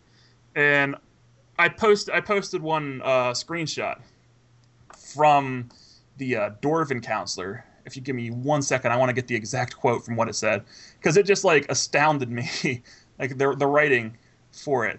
Like I said, it's incredibly ham-fisted, and like there's like no subtlety in it at all. Where are Like this is actually an issue. Like gay marriage is on the table, Yep. This is and actually skeletons an and issue. dwarves are debating it. That's wow. Yeah. Like I said, it's the concern. No, it's not I think all of them are debating it. The skeletons and dwarves are on the same side because Okay. the religious people and the conservatives don't like gay marriage. I'm Well, with you the never said skeletons. I don't think they skeletons should would get. debate gay marriage. I'm actually going to read this. This is the actual line from the game. So Oberon is the name of the elf. So Oberon is putting a poof nuptials back in the agenda, is he? Where will the blasted elves realize marriage is about procreation, not pleasure or passion? Can't these queers be happy with what they have? Used to shoot them on sight barely a century ago. And that's That is the whole defense, because you get one defense from each person. That's the whole defense for the conservative side of gay marriage. And then after I clicked allow gay marriage, the dwarf says, "So you're backing the fairies, are you? Both the elves and the other kind." Thin end of the wedge, if you ask me, Commander. Just like real life. Goats next. Yeah, I was gonna say this actually sounds like a really smart way to put these things into a game. Like, well, I don't know. I think that this sounds like a really fucking smart idea to explore these political topics without actually stating what's what. Like, actually putting them into this fantasy setting like this, or at least the what thing it about sounds that like is, I'd agree to a point, but like I said, it's handled incredibly ham-fisted and over-the-top ways, which is fine, except for the fact that the developers are clearly siding with one side or the other when they say it, because when you hear, like, I don't have the quotes from any of the proponents, but the proponents were like, they sounded like normal people. They didn't sound like caricatures of a side of the argument like the other side does.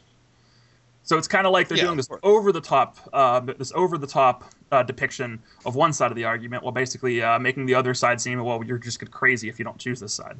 Which, that's one of those things where, like, if I was going to make a game or even write anything where I was going to have to portray people who were against gay marriage, which I'm for, because I'm more of a liberal, it would be hard for me to give their, to their side of the argument any, like, credible anything, really, because it would be, but I mean, they have a lot of people there, and I'm sure they could have done something.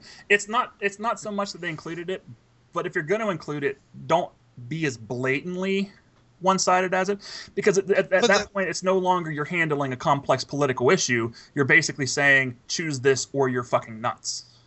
Well, they're handling it, but they're handling it from their point of view. It's like, with me, I'm a former vocalist. Like, I used to be a musician and everything, and I never said, well, a gay marriage is good, but I can understand your side. Like, it was more like a, hey, fuck you, I'm right. And that's the kind of stance that you have to take, especially when this is like asking you to rule a country. They're asking you to make this decision as the president, as something. They're not saying this is what you're gonna say. They're asking you to do it, and they're trying to present sides of the argument. I mean, there's a difference between I can see merits. Point of view. I can kind of see merit in either sense, because I can appreciate somebody who feels strongly about it and puts it into a game and makes the other side look like, the uptight douchebags that I think they are. On the other hand, like you said, it's a strategy game, and it's about running a country and talking out these issues. So it would have made sense that, even if they're, hard against the other side's argument, to give them a bit of credibility and not make them out to be fucking, barbarians, basically. And these decisions actually have in-game consequences, because they influence how much the side of the argument you choose against likes you. Well, both sides. One side's going to like you more, one side's going to like you less, and that'll directly influence how hard it is to. There's a second side of the thing where you're basically playing a game of Risk on a world-style game board, and each little territory has a population, and if a population of, say, primarily dwarves, and the dwarves don't like you, you're going to get a negative points to some score whenever you go to actually do it's whenever you conflict over the region, it turns into an actual RTS, StarCraft style RTS. So you're actually having negative consequences in the game from basically a decision that's not a real decision. Like I said this the other day when we were doing a live stream, a strategy game that presents a decision that's not a real decision isn't a strategy. So if you're gonna give me something that actually affects the gameplay, don't make it such a one-sided thing that's basically I have to choose, which I don't have to choose it. It's literally a yes or no question. I could hit thumbs down, but after talking to everybody, it's just like, that's the way you're going to handle it. And they did the same thing for immigration. They did the same thing for, I don't know, just pick the hot button topic, and they basically did something for it. I'm just drawing a blank off the top of my head right now for it. Oh, also, in all fairness, those people that usually debate against gay marriage and stuff are usually the kind that's like, gay marriage is bad, nobody wants a homo around. They're usually like that. So, I mean, it sounds like they might have handled it a little bit properly. Portrayal. Yeah, it's like, you want me to do brain surgery on your knee? But they also too accurate. They even commented, one of the accounters commented something about the dwarf having a good point about the sanctity of marriage, and then the dwarf doesn't even talk about it, kind of thing. So yeah, that's normal. Fox News, what's up? Yeah, right. No, I mean, I guess it's one of those things like, You're expecting political, not to say you yourself, but to expect political forum out of a strategy game that's obviously made people who have like hard political opinions. I mean, you're right. If it's going to be like an aspect of the gameplay, an element there where it's going to be, this side or that kind of thing, they should represent both sides for the sake of the game itself, for the design. But on the other hand, like I said, I have such a hard opinion against people like those dwarves and like the Christians that they represent, and the fact that there's not much of a stretch at all. They're not exaggerating it. I mean, the caricature that we're describing here it's pretty much what it really is. Yeah. But like on the other hand, like I said, because we're talking about a game here, they should have kind of taken that into consideration. And they shouldn't have introduced that issue at all, to be honest. Well, they like I said, they did immigration, they did that, they did like women's rights, they did women's rights to vote versus women's right to like get elected to office and stuff like that. They do pretty much anything you think about that gets brought up in an election cycle. It was talked about in this game, but it's never really a debate. It's always just like, here's a paragraph to read. Yeah. Kind of thing. I guess your point is that if they're going to do it, they should do it right and actually. Yeah. And that's one of the things they did in this game. They're trying to juggle a lot of hats here. Or wear a lot of hats, juggle a lot. Well, I don't even know what the fuck I was trying to do. Hey, I've seen people juggle hats. You're fine. But like I said, they have this socio-political aspect of the game, which is actually really, really interesting. The characters are, I don't want to say well-developed because they are blatant caricatures, but they're interesting at the very least. I enjoy talking to them. Sometimes I get a good chuckle out of some of the things they say. One of the most off-putting things was they didn't define a character model specifically for the skeletons. So, I mean, if you imagine how a character model is for a human, lips move. Skeletons don't have lips, but their teeth move instead in the same fashion as well. That was kind of off-putting, but it doesn't really matter. I wouldn't even hold it against them. Have you ever seen Arnold Schwarzenegger's ex-wife, Maria Shriver? No. Similar, very similar. Yeah, she looked very much like a skeleton. Yeah, but they not have always. But go ahead. Yeah, they have that socio-political aspect of it, and then it moves into a risk game. Where while you're still doing your whole thing on the ship, if anybody played StarCraft, you kind of upgrade units and all that stuff there. You buy new units for your next outing. But then you go to the risk board, which is just a map of the land separated into territories. On land you can build let's just say factories and unit. There's a whole bunch of mini structures too that gets a little more complicated and in depth into it. But basically you build little. I guess you just call them little game figures. I mean, if you think you're playing Risk, you just got the little tokens or whatever the hell you want to call them that you move around to capture territory. Mm-hmm. So you buy those each turn. There's actually a progressive money system and research system to let you buy and research and a whole bunch of other crap. But you buy units every turn, and then you try to, as in Risk, you try to capture the entire board. And you have. Actually, at the point of the game there's 3 computer players playing against me at the same time. So I'm trying to capture land, and they're trying to capture land. But it's not like as simple as in Risk, who gets it. Like whatever the dice roll. I don't even think I've ever played Risk in the actual board game. Whatever decides how you get land, it's pretty cut and dry. But this, you have. Say they bring 5 of a standard unit to the board piece, and you bring 1. Normally that'd be the end of it, but in this game it turns into an RTS at that point. So every turn, people make their little moves with their little toy figures. They put them on land, and then at the end of that, you decide if you want to fight for the land. If you choose not to fight, it basically goes through the progression of they have 5, I have 1, so I automatically lose. But if I choose to fight for it, it goes into a battleground.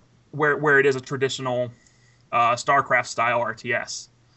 And I have a base, and they have a base. Since they had 5 units, they're going to start with more units than I will. Like, they're going to start with their 5 units, I'm going to start with my 1 unit. So, I mean, they could just rush me with that right there, and depending on the map and the scenario, I could just lose because of that. Sometimes there are insurmountable odds, but it does still give me a chance to apply some strategy to it. But, so it's like you have the overall the units and the unit strength on like a campaign map style thing, and then when you get into the fight, it goes into like an actual RTS fight where you're like base building and managing. Oh wow, that's pretty cool actually. Well, it's not quite as in depth as base building. It basically comes down to there's types of platforms. There is a resource platform, which is like building drones in StarCraft. So and you get resources over time, and you spend those resources on the other tiles. You can either build is where you choose the type of unit you want. So you can build a factory to build mechanical units. You can build barracks to build ground infantry units, or you can build a airport to build sky units. And there's also like shipyards off. They're basically just pads that you capture, build something on, and then you start building. So there's none of this crazy micromanagement stuff. It's a very streamlined RTS at this point. But the cool feature about it is you also you're a half dragon in the game. So whenever you get into these battles, if you're the one commanding it, you can summon yourself to fight. So at that point, it almost turns into a shit. What the fuck is the game where you're riding a dragon, like fighting like Panzer Dragoon? Yeah. It kind of turns into something like Panzer Dragoon, where you're controlling a third-person model of a dragon, and you can basically turn the tide of the fight by actively engaging the enemy units. Wow. With that.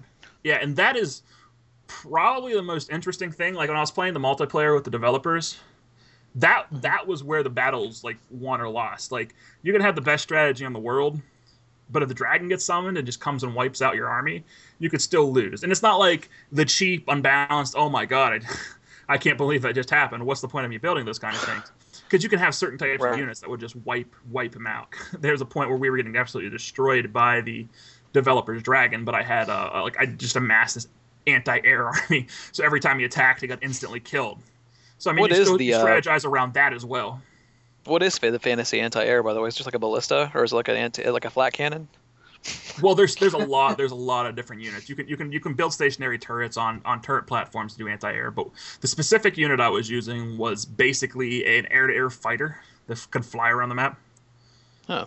But yeah, there's a lot of different units to do anti-air. There are StarCraft level units, like when it comes to numbers. Like there are a lot of fucking units. It's not like 2 or 3 where you got like the tank, the plane, the ground trooper. No, there's a lot of different choices. It's so complicated and in depth. It is a really, really deep strategy game. I don't even know how long I've been basically just ranting about it, and I haven't even come close to doing justice to the features that are in this game. Wow. What's this game called? One more time. Divinity Dragon Command. Okay. Yeah, it is. I actually asked him specifically because we didn't have time to finish the map. How long a match can last in that game, and he said between equal opponents, a single match can last a full day. And I could believe it too. Like that Risk game, just imagine sitting down and playing a game of Risk. And then every time you wanted to take territory, going into an RTS fight. I mean, the game is, I don't want to say slow and tedious, but it's long and involved. It sounds slow and tedious. If you don't like strategy games, that's what you'll feel. Yeah, I don't like strategy games. If you like strategy games, this is like the penultimate strategy game. Like it sounds like they're cramming a lot into it, in a good way. Like their original plan was with the enhanced edition or the legacy edition or whatever the hell they called it, was actually to release a board game with it, like the board game of their Risk type board came in a map, but they just had financial difficulties with that because obviously they had to like make every little piece to it and stuff like that. Right. But I mean, they designed a full-fledged board game to go with it. I mean, this is ridiculously thought out, incredibly detailed. And I mean, I'm a strategy nerd. Like the strategy games are my favorite genre of games, and this game just like speaks to every part of it. Not so much the verbal strategy part of it. That's not. I mean, that's interesting and it's kind of funny and amusing, but everything else you do in that game is just ridiculously involved and ridiculously interesting. Is it part of the Divinity like RPG series? Yes. It is. Okay. Yes. Okay. Gotcha. And I believe. That's an indie developed series, isn't it? I think it was a Kickstarter starting. So I mean, just thinking about it even that way, just thinking about how big this game is for an indie game is crazy. I mean, I'd highly recommend it to anybody. I don't have the review up yet, but it's gonna get a good score. Oh, you sold me on it. I'm probably gonna buy it after we get off here. Actually, it sounds pretty cool. You had me sold originally, and then you said all this weird strategy shit, and I was like, the word strategy came into it, and I was like, yeah, Eric's not the patient type for these strategy games. I have some patience for certain games and shit, but it was the Risk thing really that was like, the Risk thing actually goes by pretty quick, especially if you enact a time limit, which I mean, it's one of those things where it's like, oh shit, oh shit, oh shit. Do I have time to do this? Like it's like enacting a time limit on there. I don't even know if I'd recommend it because it's like pulse pounding. You can lose if you run up against a time limit and don't get all your moves done. So it's kind of crazy just how much they put into it. Strategy fans should definitely play it. I don't think you're going to get a better experience. Like, I mean, the actual RTS portion of it is obviously not going to be as deep and in depth as a StarCraft. It does only have one style of unit, whereas a lot of other games tend to go for 2 or 3. But I mean, this brings so many more strategy elements outside of the APM style. It's almost like you can beat somebody who's better at RTSs through the Risk board and vice versa. And I think that's what's kind of cool about it. It's almost like you can make up for your weaknesses in certain areas by being a better strategist on the outside. It's like making a game for like turn-based and RTS gamers, like to kind of like. Yeah, that's a good way. That's a good way to put it. Because I mean, you can't just go into fights that one side just can't possibly win if you strategize your capturing right. And you can just strangle out resources if you're capturing enough of the map versus what they have. So I mean, you can make up for any kind of any kind of deficiency you might have in strategy in other areas. I mean, it's really, really cool the way they did it. That sounds awesome. I kind of can't believe just how much they were able to put into this. And did it come out today? Monday? Comes out tomorrow. Okay. I don't know. It came out faster than that bag of chips or whatever, so that's good.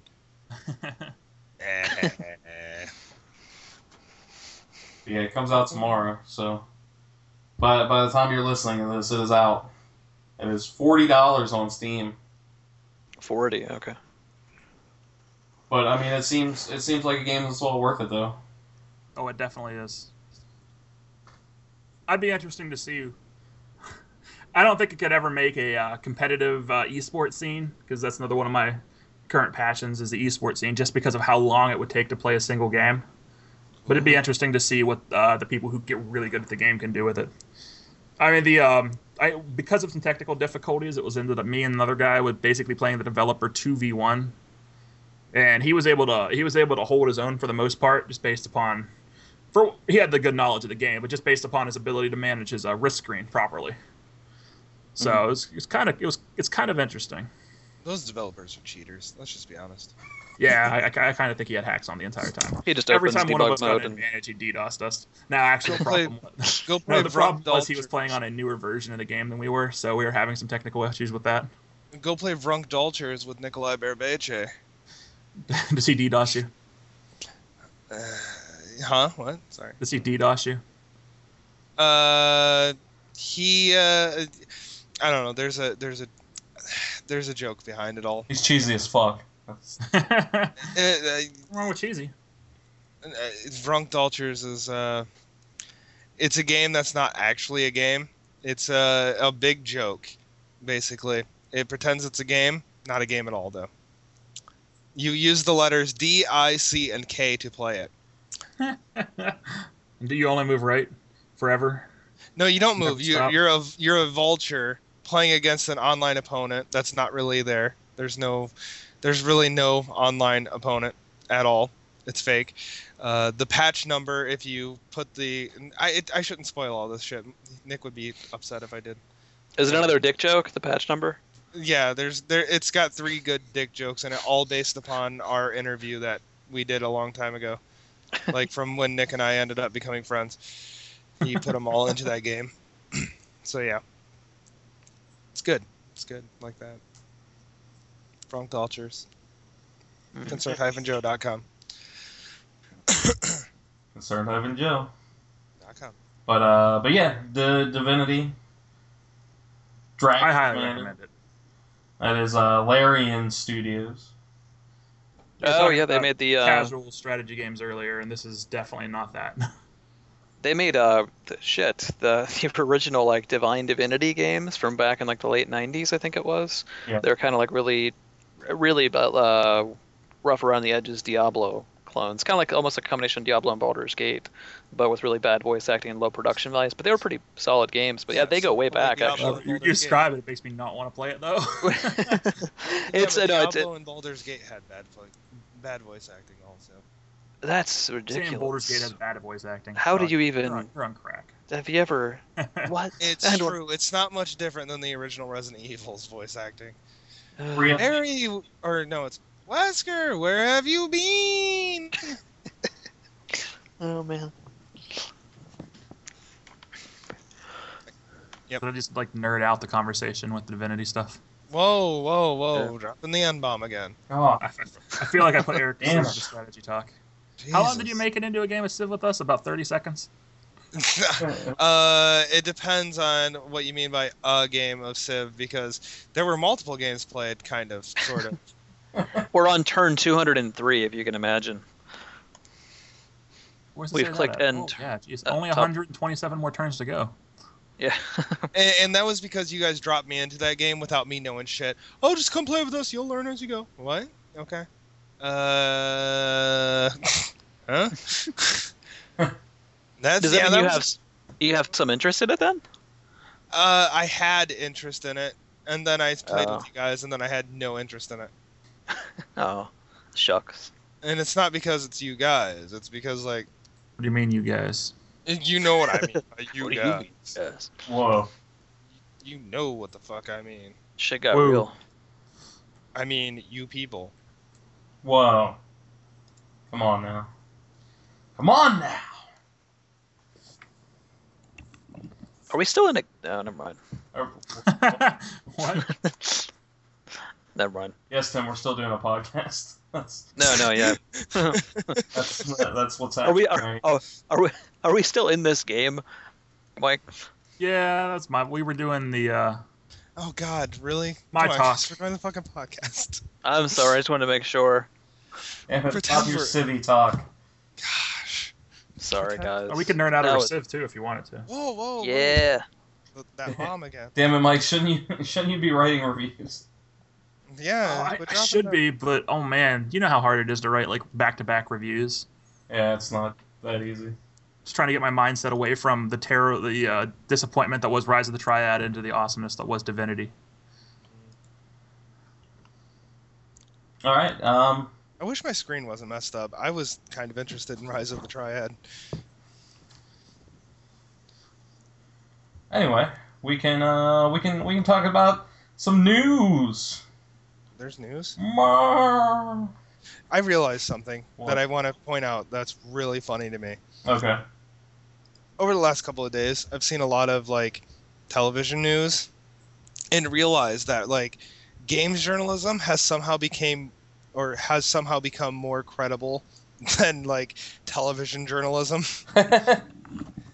And that's sad, considering video games is in that, and yet it's way more credible than fucking the news. Well, the problem is even most of the quote-unquote news stations will admit to this. Their news their news shows are designed for entertainment. They do readily admit for it, but they don't like advertise for it. Like Bill O'Reilly isn't news; he's entertainment, but he pretends like he's news. That's why his name's Billo the Clown. Yeah. The actual news programs, like your Fox News is not like the Fox News channel. No, but I'm talking actual- even local news, by the way. No, a lot of them actually do. They do tend to revolve around sensationalist stories. I mean, let's be honest. No matter what your opinion is on it, Trayvon Martin should not have been a national news story. Who the fuck was that chick that killed her baby like 2 years ago? Casey Anthony. Casey Anthony should not have been a national story. I mean, they But- still or rely I on. mean, it's the Steubenville rapes. Yeah, they still are relying on reality show marketing ploys to get people to watch. Yeah. So I mean that's unfortunate. So it's really our fault. Well, well, most of America's fault. yeah. In a roundabout way. Yeah. It's more Congress's fault, and not even the current Congress's fault, but like the original Congress that gave away airways to use for news by not Yeah. like forcing them to have ad-free programming, because that would solve all the problems if there was no ads involved in news. I shouldn't say it would solve all the problems, but it would go a long way whenever they couldn't make money off their news broadcast. They wouldn't try to trick you into ratings. Exactly. So, I don't know. There's a lot of things wrong with it. So But- anyway, we're going to talk about the other side of news, the other. good side of news, right? The gaming side. Apparently, from what I've gathered and been laughing to myself about over the last few days, yes. All right, so the Elder Scrolls Okay, coming never mind. out on September 10th.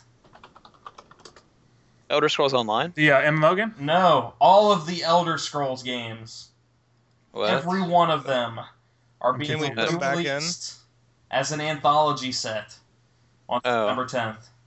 Like from Daggerfall and Arena up through Skyrim. Yes, How much is the anthology? Is there a price for it? it's $79.99. Really, $80 for all of them? Wow. $50 for all of them. That's all DLC included, I assume. Yes. That's a good price. Wow. Yeah, it's bundling 5 Wow. PC games, 7 add-ons, and 5 physical maps. If It you has 5 think maps. about the sheer Entire- amount of time you can put in that entire package, that's a good price. Think about Skyrim just with all the DLC by itself, and then Yeah, but think you know. about what platform is this for? PC. Okay, I was gonna say if it's on the PlayStation 3, one of those games doesn't even work. So Yeah, it's coming out for the PC. okay, that's good then. is it only on PC? I assume. Yes. That's cool. Yeah, only for PC. So you can own all of the Elder Scrolls on September 10th. It's a pretty good deal, I would say. It's gonna be hard to go Yeah. back and play Arena and Daggerfall. Or sometimes Morrowind. Like sometimes Morrowind can be a hard one to go back and let your eyes lay upon. Yeah, if you can get if you do It's- Morrowind, I recommend getting one of the update mods for the visual. The texture. Yeah. Yeah, the visual Yeah. update mods. The game itself, I think, is probably the best RPG ever. Like, it is one of the only games that let you have like infinite freedom on what you can do. There's stories about people making themselves so powerful that they literally break the game. So I mean, it's crazy. Yeah, they made a game about that before that game ever came out. It was called Shaq Fu.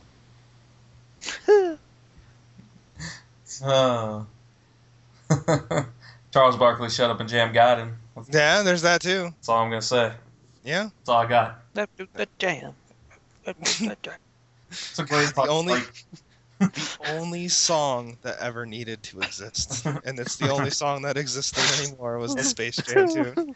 It's fucking I love crazy how awesome that game is, legit. The game's, all I gotta say is Kurt Cobain.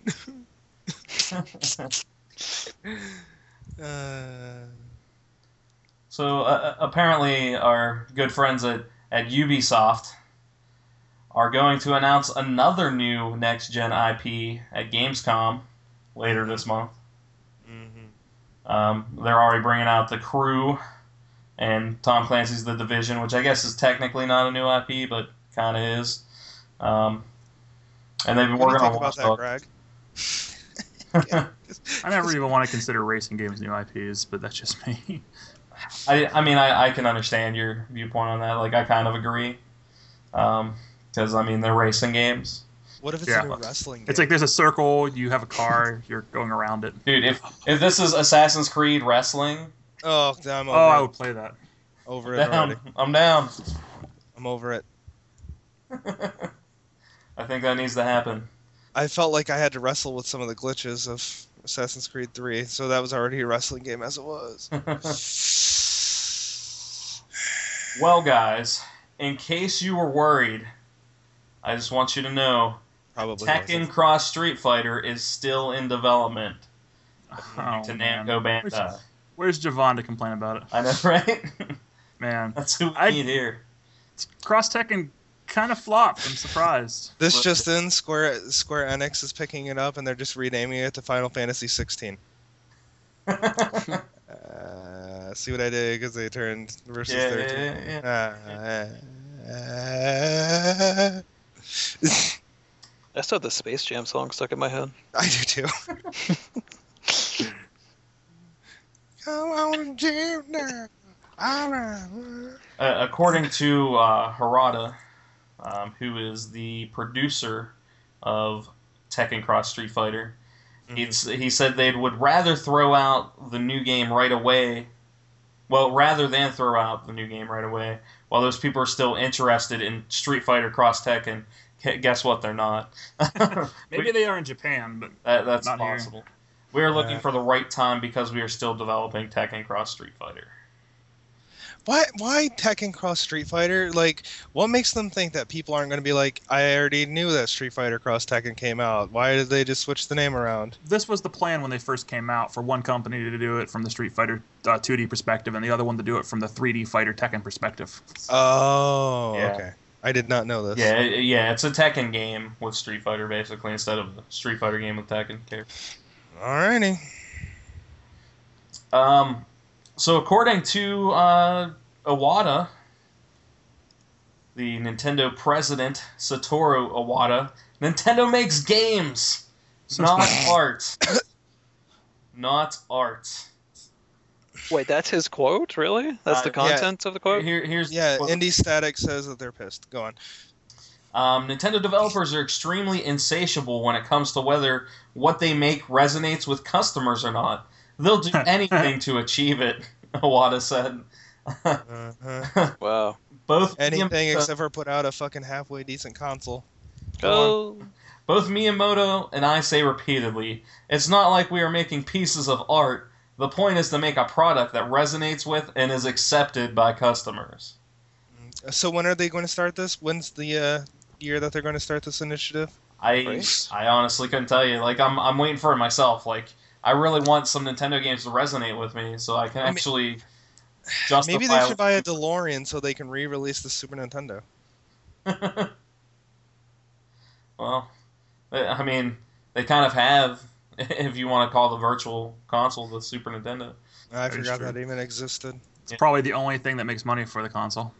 I often forget that the Nintendo brand even exists anymore. They so did it's- just recently release Earthbound, so Yeah, that's nice. I Finally. didn't even know.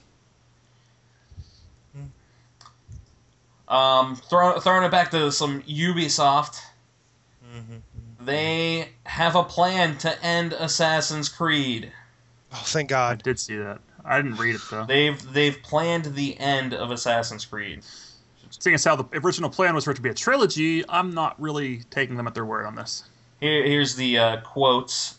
We have multiple development teams. Then we have the brand team that sits on top and is filled with writers and designers concerned with the series' overall arc, he explained. So there is an overall arc, and each iteration has its place inside this. So who knows how many games that'll continue to span, but Too many. they do Says know one. how it's going to end. If they say so. Mm-hmm. Yeah, and as long as it keeps making money, I think it's not going to end anytime soon. Yeah, I couldn't agree more.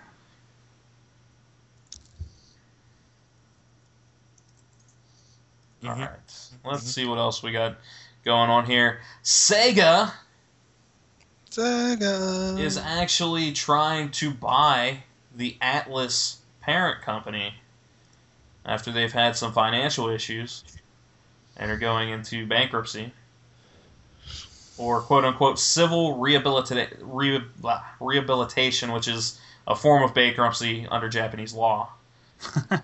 Civil rehabilitation. That sounds so Japanese, actually. Yeah, so Sega's trying to buy Atlas, and then they would get access to the Shin Megami games, which are still really popular and really good. I'm seeing Sonic crossover in the future. Wait, who filed for bankruptcy? Atlas. But The Alice, Japanese- I thought Alice has been doing really, really The good. the American side is, and the American side is actually separate, Oh. which it's kind of weird. I did not know this Yeah. for some reason. Maybe television journalism is much better than games journalism. I don't know. Yeah, it's super weird. The Atlas situation is weird because apparently Atlas America isn't affected by the parent company going under at all. I don't know the logistics, but yeah, it's super fucking weird. But apparently Sega already distributes Atlas games in Japan, So Yeah, they have for a long time now. yeah, it wouldn't make a big change, at least in the eyes of a consumer. We ever talked about the Activision and parent company issues? Nope. Yeah, somebody bought a bunch of the fucking shares. Yeah, so Bobby- Bobby Kotick. That happened. Bobby Kotick and his consortium of evildoers 7 evil dwarves. Go on. basically pulled a Snow White and bought. I don't know what's going on here. Don't try to piggyback off of my nonsense. That's just stupid. I am piggybacking off of your nonsense. Damn. I know. That's your own mistake. Yeah. I'm trying to save you here. You're piggybacking off of it. Take the sinking ship down, Jack. You'll never let me go But yeah, down. Bobby Kotick and his consortium purchased the controlling shares of Activision Blizzard from Vivendi, who had controlled the company for a while. But Vivendi was in financial trouble, which is why they were selling out. But apparently they're now being sued for doing so. Well, Vivendi had a contract in place with Activision that basically they could get $3 billion from Activision at any fucking time. Yeah. And Activision was the only part of the Vivendi Activision company that was making money. So they're like, give us all this money because we're going under. So they basically separated. Yeah. Essentially. I Yeah. thought Vivendi Diesel was doing really well after. I think you're you know, thinking what's about it called? Fucking Fast 6. I think you're thinking about Kevin Nash Diesel Power. Yeah, ooh, and stuff. That's what Tim's thinking about. NWO. Absolutely. Shit. I'm thinking about So Tim. Spread Eagle. you know what, Take it. I don't know whether to mention this because Eric's just gonna shit all over it. Go on. But that Betrayer game Gotta looks poop. interesting. Go on. There it is. Excuse me, I had to shit. He made fart sounds. God damn. Oh, what games? What games is this from the developer? The developer from what games? No One Lives Forever and the original Fear. Former Monster Uh-huh. developers. Oh, wow, those are so great. They I bet you were this good game's gonna be a real gem. It looks like it's a game where you shoot things that run at you. That's good. I good. like the art style actually. The black and white. The art version. style's nice, but I played Mad World and it did it better. It looks like it did it better. So I don't know. Mad World's good. God damn it, Eric. Did anybody else watch the trailer or anything? Nope. Yeah. I'm glad that nobody else watched it when you put everybody watch this before we record. I didn't see him say that anywhere. It does look interesting though. Hmm. I like the look of it a lot. But I guess that's all I'm gonna say about It that. looks like a really bad Mad World. Yep. PlayStation Plus freebies for August. Hitman Absolution. Good game. Yeah, I did like Absolution a lot. I feel justified in selling the game though, since I'm gonna get it free with PlayStation Plus. Yeah, I guess, but yeah. But also free next month. Well, actually this month, I guess technically now. Runner 2. Good Trip Runner Yeah. 2 is gonna be free. It was amusing. Um, Got old kind of fast though. Yeah, I mean, I'm pretty glad that I didn't get it on the Steam sale now. As well as Star Wars Pinball. Is Jar Jar Binks there? No, it's the good Why Star not? Wars. No Jar Jar man, Binks. I don't want to play him. Jovan's gonna be really upset. Jovan's favorite character is Jar Jar Binks. That's Papa Midnight. They're also giving out Machinarium on PS Vita. Man, I can't even fucking talk today. Darkstalkers Chronicles,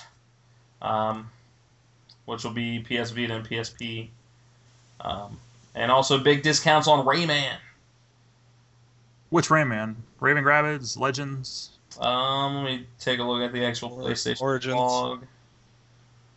I believe it's Origins. I'm pretty positive on this one. Let's see. Oh, wait, no, if it's a discount, it's probably It's Origins Legends, yeah. stuff, yeah. It is. Oh, wow, good. Yeah. Yeah. Actually, regular Origins is going to be $10 for regular members, $5 for PlayStation Plus. The Vita version is actually $13.49, regular $6.75. It was a good version of the game, actually. And then you got the original Rayman games, actually.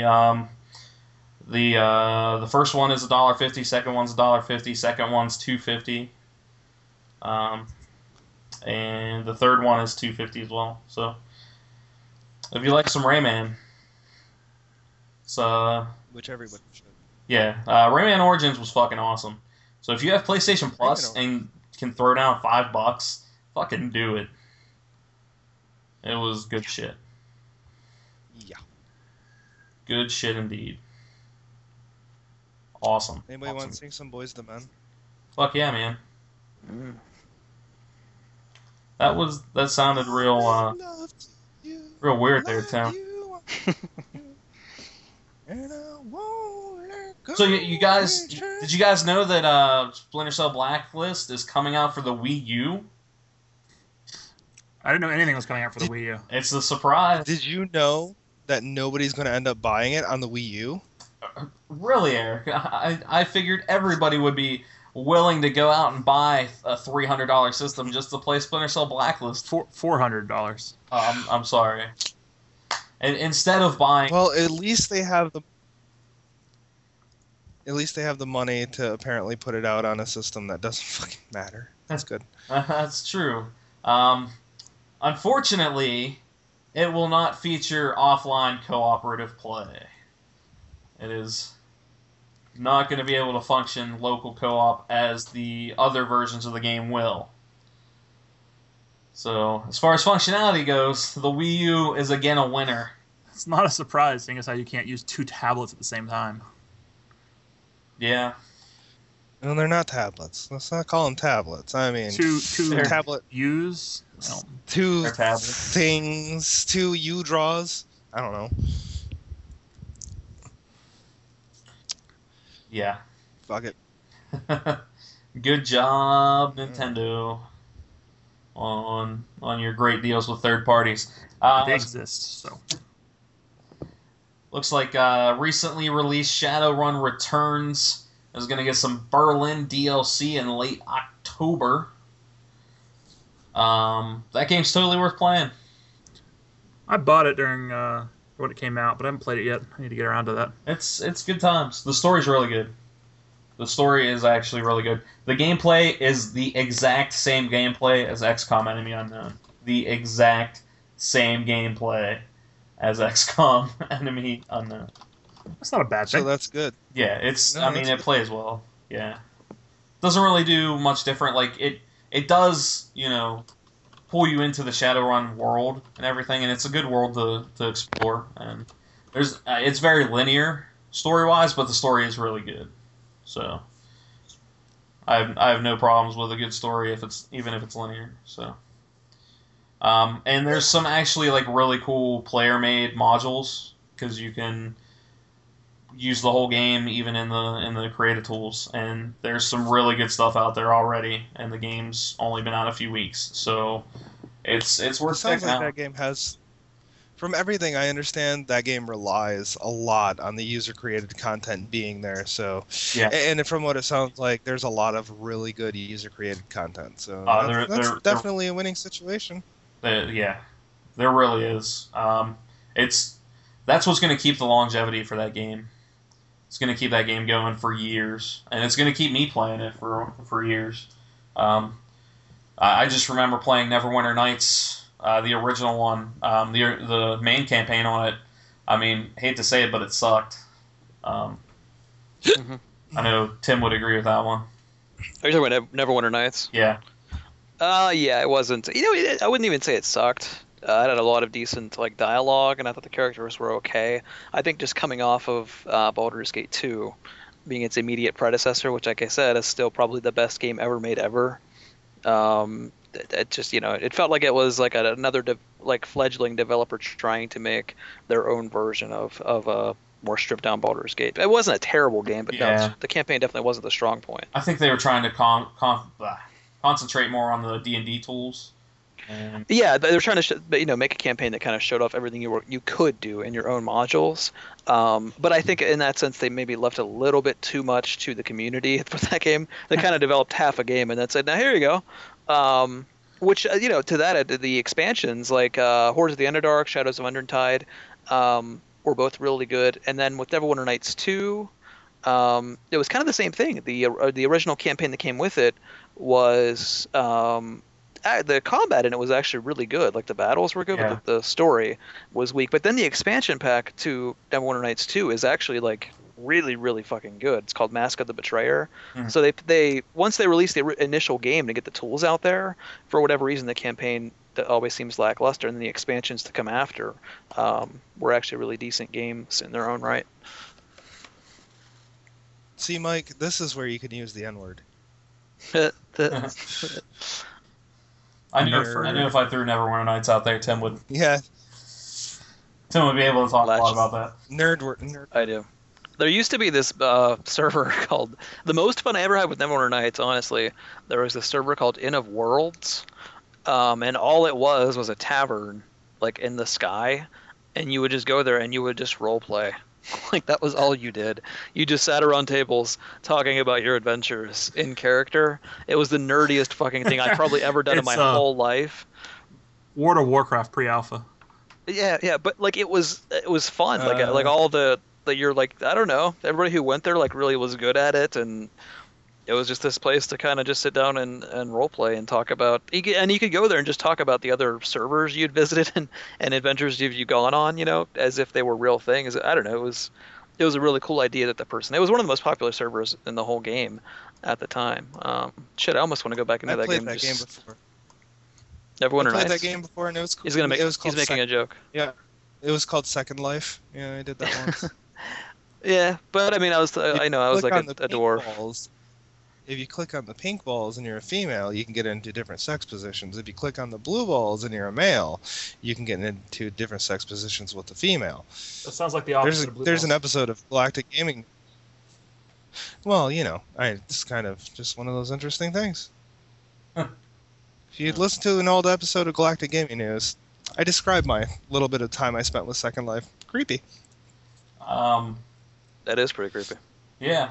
Yeah, it's very creepy. I don't like it.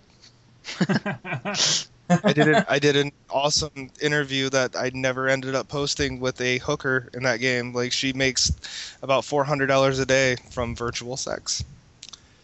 Really? 400 real life dollars. I mean, I guess that's the best way to be a hooker. It sounds like kind of the same thing as a sex line service. So. Yeah. I guess so. Yeah. But if you're gonna spend money, I mean, find a real hooker. Not to say that I can get a lot cheaper hooker for $400. Like, yeah. I wonder how many tricks she's pulling a day to pull in $400. Like, I don't know. With the kids. She even had like a schedule down. She had a schedule down. Right, She's like, I've got to meet with this client on this day and blah, blah, blah. Oh, she called them clients? Oh. Yeah, she called them clients. Dude, she was a fucking online hooer. A big slooty sloot. No, I was going to say something else, but I think I am done with this, actually. No, I had virtual sex with her for free because I just wanted to know just what to the see fuck what it was like. It was, well, it was pretty entertaining. How did that talk go down? Was it akin to like the way you would if you were interviewing like a real? I was just like, can we end this, please? No. It was more like, show me how this game mechanic works. Like, was she ever like, now push space bar? Now push space bar. I went into it like, keep pushing space bar. Yeah, it was exactly like that, and I was like, this is really creepy. Blah blah blah, and like asked her why she. Did she ever ask you, "Are you done yet?" Like, I mean, like, did you finish? No. Actually, at the end, she's like, "It's okay, it's all right." Oh, I know. that thing's really cute. I know that feel. I know. Just like real life. Just like No. Okay. Yeah. it's cute. Oh. No, it's okay. That happens to everybody. Yeah. It happens. Oh It's god. all right. Oh, sorry, I made a mess of things. Oops.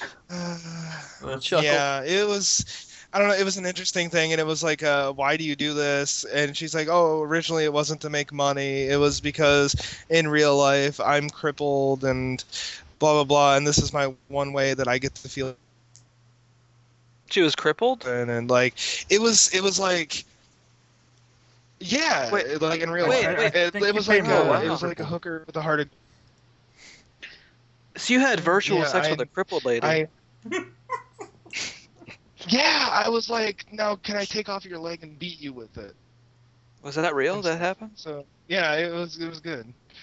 Wow. No, Well, this that is didn't my- really happen. this is my God damn it! favorite I wish that part of really did podcast. happen though. Jesus, that would be. This got real weird. Oh, man. I heavily recommend going into that world. Like, I don't know. I often think about if I ever have a reliable internet connection again, going back into it and actually like finding that hooker again, that whore, that big slut again. I was gonna say, do I just go in there and say like, "Hey guys, you know where I can find the crippled hooker?" God damn it. You wouldn't think that would be common knowledge.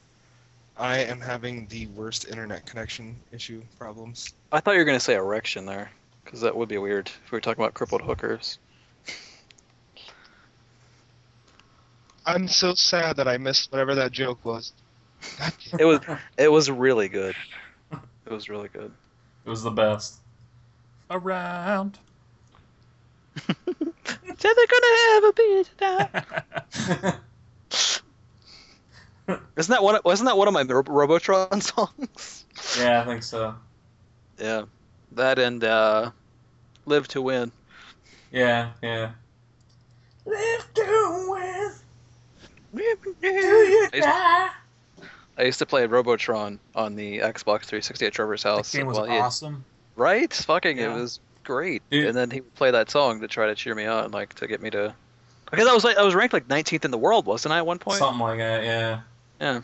And remember listening to CeeLo and playing Pac-Man? Pac-Man Championship Edition?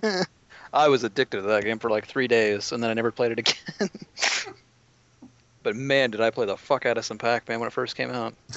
Speaking of Okay. Pac-Man, there's a new 3D Pac-Man coming out soon. Speaking of Pac-Man, that hooker, she was eating my pellets. Anyways, Oh, sorry. I was having horrible internet connection issues there It was in- for a moment. it was in I'm not, limbo. I guess.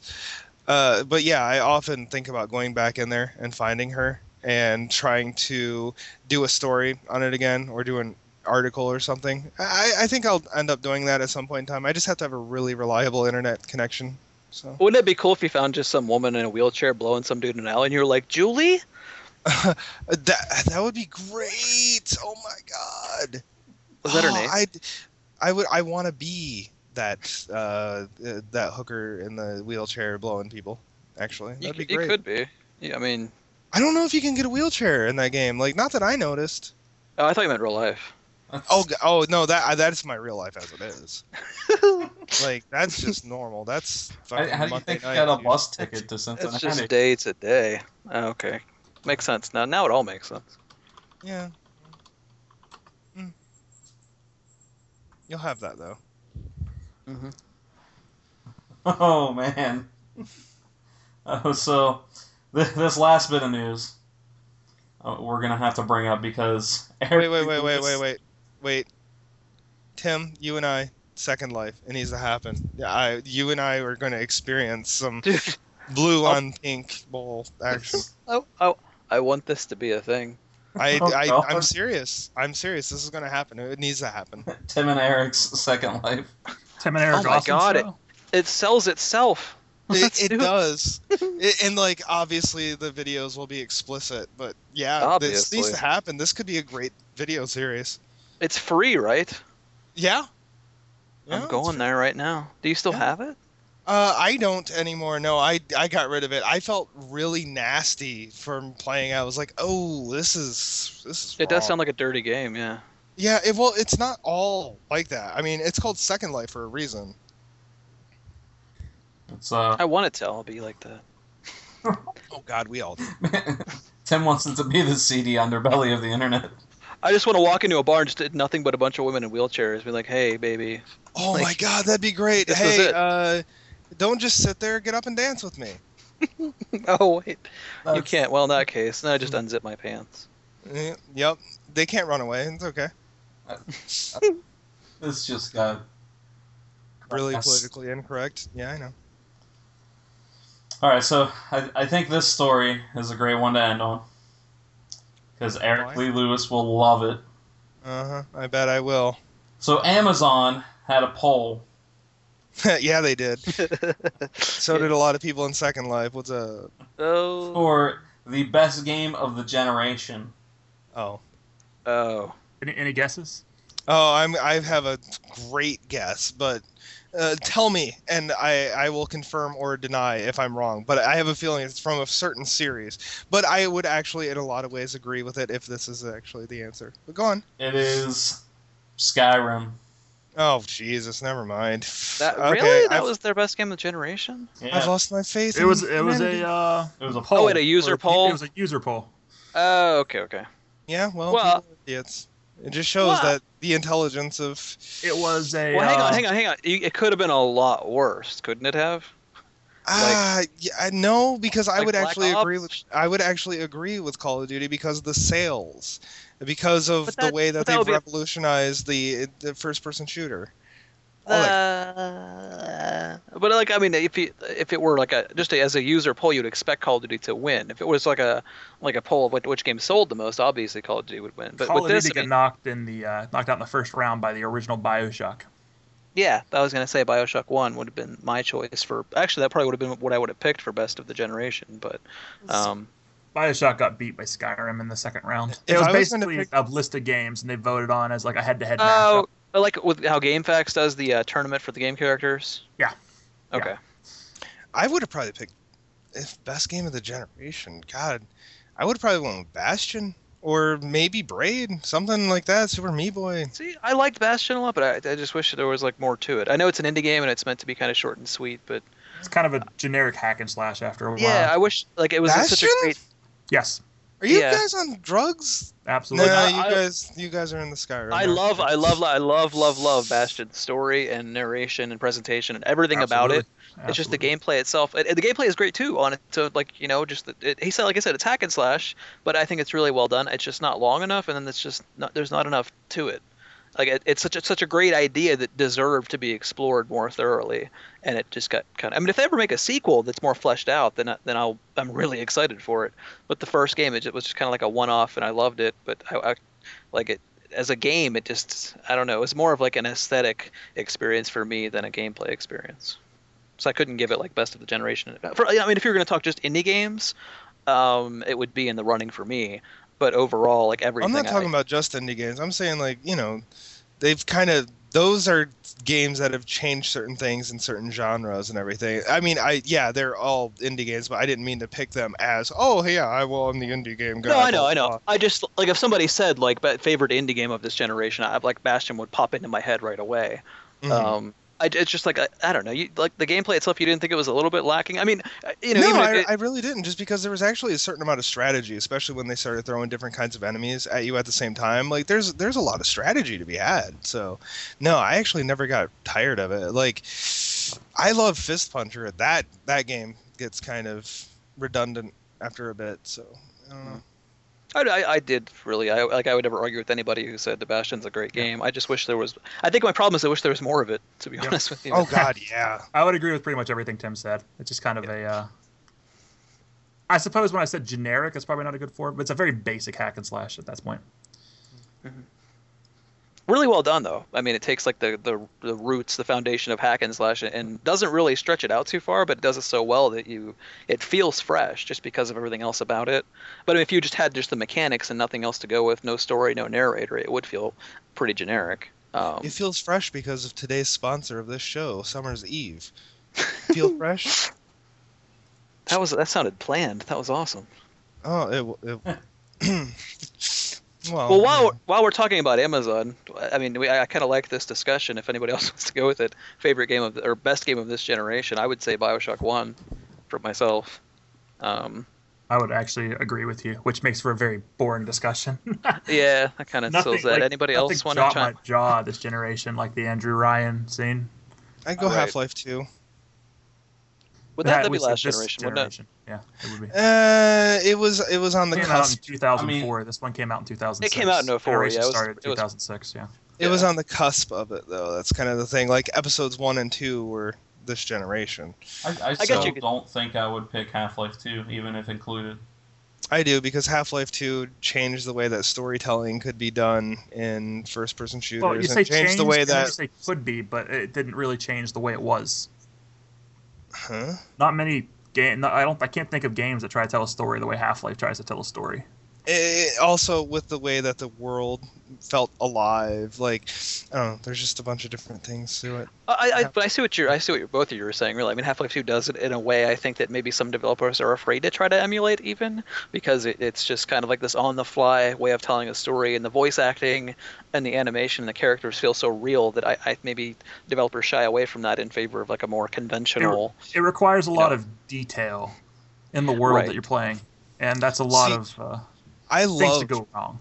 I love BioShock 1. Fucking love it. I don't like Infinite, but I love BioShock 1. And I have a soft spot for BioShock 2 as well. Oh, And I me stand too. BioShock 2. What, really? It was more of just because of what it Go did back to and my play it. feelings about BioShock, the original. Like, I just hold BioShock so high, and BioShock 2 didn't do anything but hurt the world of Rapture, in my opinion. I don't know. Like I feel like it was like the Majora's Mask. It was like a really nice side story. yes. Go back and play it again, because I think you might feel a little bit different about it now that you've been detached from it for a little bit more time. That's possible. Like, If you I go into- played it like once before, and I put it down because I was like, this sucks. And then I went back to it about a year and a half ago now, probably, and I was like, this was really good. What am I talking about? And as good as I Like- think BioShock 1 is, I can't go back and play that either, because I already know everything about it. Oh, I can't. I was playing BioShock 1 hardcore for a long time, like where if I died, I would start the whole game over. If you play that, that's. Oh, then again, you have to be kind of an idiot to want to enjoy that. But I didn't even mind playing the game with the Vita chambers that actually respond you. I mean, you could abuse them if you wanted to, but I mean, I think we talked about this last week. It's like, I'm not going to play the game in a way that's unfun just because you can. right. So, I never died. Like, that's the weird thing to me. I'm not saying, oh, I'm some fucking great video game savior or anything like that. Like, I played through that whole game on normal mode and never died once. Like, I never got to experience the Vita chamber, and I was like, oh man, I wonder if there's like some kind of like interesting animation that happens or whatever. No, the But screen just no. gets bright and then kind you of like appear. a Borderlands respawn. Yeah, Pretty much, yeah. Well, I restarted the game again after I beat it, and I was like, oh, I guess I'll die now. And it's just I think it's one of those games that there's so much you can do with the weapons and the plasmids and everything that it's fun to play, especially on hard. Like because like I said, there's just so many different variables in the combat. With like you can create a decoy, you can charm this camera, you can freeze this love guy, the, and upgrade system. I remember I upgraded my wrench to the point where I could stand still and not be seen. yeah. And then there was a scene where you're getting with Sander Cohen, I think was his name, the crazy The artist guy. Yeah, the crazy artist guy. And then if you like make him angry, he just sends a whole bunch of people to attack you. And so I just stood still, and all of a sudden there's like 20 splicers just dancing around me because they couldn't see me. It was so funny to watch. Who said Oh, they yeah. didn't like Bioshock Infinite? Was that you, Eric? Said that? Yeah, I didn't like Bioshock Infinite. I What felt did you like about it? the fact that they brought up a bunch of stories and like this whole cool fucking thing that's going on, especially with like racism and everything, and then they completely just dropped that. Just really quick, and I was like, "Oh, finally somebody's going to explore this." They completely dropped it and turned it into a generic first-person shooter, and I expect a lot more out of BioShock because just like everybody, I hold BioShock to a really high regard. Mm-hmm. So I don't know. It was really upsetting. It's just like if Half-Life 3 does it, which I think that it can't possibly be as good as Half-Life 2. I think it's going to be sad, and I'm going to feel left out or left down by it. So, Even Half-Life 2 in some ways, I feel like the opening sequence of that game when the Combine first starts to attack everybody and you're running through that like skyscraper complex, then you like hit the railroad tracks with your pistol. Like that's really intense, and then it kind of starts to settle into a bit of a groove. I think a lot of games suffer from that, where like even like Resident Evil 4, look at that. Like the sequence in the village is really intense and awesome, and the game kind of just settles into place to place encounter kind of thing. So, but with BioShock Infinite, I see what you're saying about the where there's this big like shocking scene with with the racism, and then you can throw the ball, and then some guy gets his face drilled off, and there's blood everywhere. Oh, and the worst part about that whole thing with throwing the ball, it doesn't matter which one you choose because you don't get to anyways. It's just an arbitrary kind of thing to make you feel like you can. Well, I mean, And think about it think the first time you played it. Don't think about it in retrospect or what would you do now. Think about how it felt the first time you experienced it, which is kind of what it was meant. You're like, yeah. oh shit. To me, I think it's total fucking bullshit that they didn't pull the trigger on it. So I don't know. It was one of those things that really bothered me because it's still a problem today, and the fact that I thought finally somebody was gonna like have the balls to fucking touch upon it. No, they fucking didn't, and it upset me really fucking bad. Other than that, I mean, for that like sequence right there, did you like the story? Besides that part, I mean, because I thought the ending was fantastic. Not particularly. Like I No? really didn't. I didn't feel anything. Like the worst feeling you can have is indifference, and that's the way that I felt the whole time. I was like, I've done this a million times before, and I was like, I don't know. It was just something I was really let down by. Story would have I'm been with better you. without the 20 minutes of exposition at the end to basically be like, here is everything that's going on in this universe. Yeah, And I I mean, they control could all. have. I mean, They I'm could've perfectly shortened it. fine with like the Elizabeth is tearing holes in fabric of reality stuff, and I actually think the story would have been much more complete if it kind of just ended, basically at the point where she tears you down to Rapture. But the exposition just went way overboard, and honestly, kind of contradicted. Like, there's a lot of crazy holes in that story when you actually start to like piece it together. Oh God, really bad, really, Yeah. really bad. There was a video that I don't know what his name was, but he was some Irishman, and I can get it for you real quick. yeah, well, he did a really great job of like showing like how this timeline breaks down, and it doesn't make any damn sense. And I think he might even show one of the biggest problems I had with it, which was like the demo shows like this whole fucking thing that's going on where it's like, oh, this world feels alive and everything, and then like they've completely changed it to like, oh, this is an action game, better fucking let this happen. Oh, It is one of the most overrated games. I mean, probably ever. To be honest with you, heavily. I love the sadly- story in it. I love the story. I love the ending. I love the Elizabeth and Booker characters Hey, and everything. shh, But- don't spoil it. I will murder you if you spoil that for people. Say what? Yeah, Oh, that point. I actually saw. I actually kind of thought that was going to happen. I predicted the Comstock Booker relationship. That kind of was like hitting you over the head with it if you paid attention to what they were showing you. Yeah, They were not I subtle think, at all. I think if you go back to like about 5 or 6 months before that game came out, there's an old episode of Galactic Gaming News where I actually completely nailed the story way before it ever came out. Oh. Mm. But the shooting aspect itself, like it was a step down even from the first Bioshock, I thought, which wasn't great for The shooting. problem but- was No. it didn't try to like BioShock stuff fit the world, where BioShock That- Infinite would fit the original BioShock's world. Like That's the there's thing, no like the reason plasmids. for Yeah, go ahead. there's yeah. no reason for them to exist. They're not even that fun to use. In all No. honesty, they took away a lot of the interesting aspects of the gameplay. But for one, just by limiting the fact that you could only have 2 weapons versus your entire arsenal, and half the weapons were basically just crappier versions of weapons you already had, like all the resistance weapons you got to pick up later. Yep. And you couldn't And then the upgrade your upgrades. weapons. Yeah, you Yeah. couldn't upgrade your weapons. And they took away what was honestly my favorite weapon, the crossbow. Because Yeah. my favorite thing to do was to just set the most ridiculous like trap for a Big Daddy. Like the one with the drill in particular that would come charging at you. The Rose, or that's not the Rosie, is it? That's the oh shit, it started with a B. The bouncer, was it a, is it Yeah, a the bouncer? bouncer. That sounds right. Okay. Yeah, so it's like you'd aggro him, and he'd just come flying through this entire minefield and electro rope trap thing. It was always so cool, and you just couldn't. They dumbed down the combat without really changing it, and that's kind of weird about it. And it just wasn't fun. Like the funnest aspect was the skyline things. And I can only think of like 3 areas where it really lets you go like full on at it with those skyline things. It Oh, wasn't yeah, utilized enough. There were a lot of indoor combat arenas that just weren't fun to play in. That's it. Everybody talked so much about that in all the reviews that I read and watched. Like, oh, how great this Skyline system is and how free form it is and everything. And I just thought it was kind of just like there. Like it wasn't anything you ever needed to take advantage of. And even when you did, it didn't really. I don't know. It wasn't really a mechanic. It was more like, look, I can jump and swing on this, and Yep. that's kind of that. I had a And lot of that- fun doing it when I could, though. It was. I mean, it looked cool. You know, like flying through the clouds and shit. I appreciated it from on that end, but everybody seemed to talk about it from a gameplay standpoint. I just really didn't see what it did.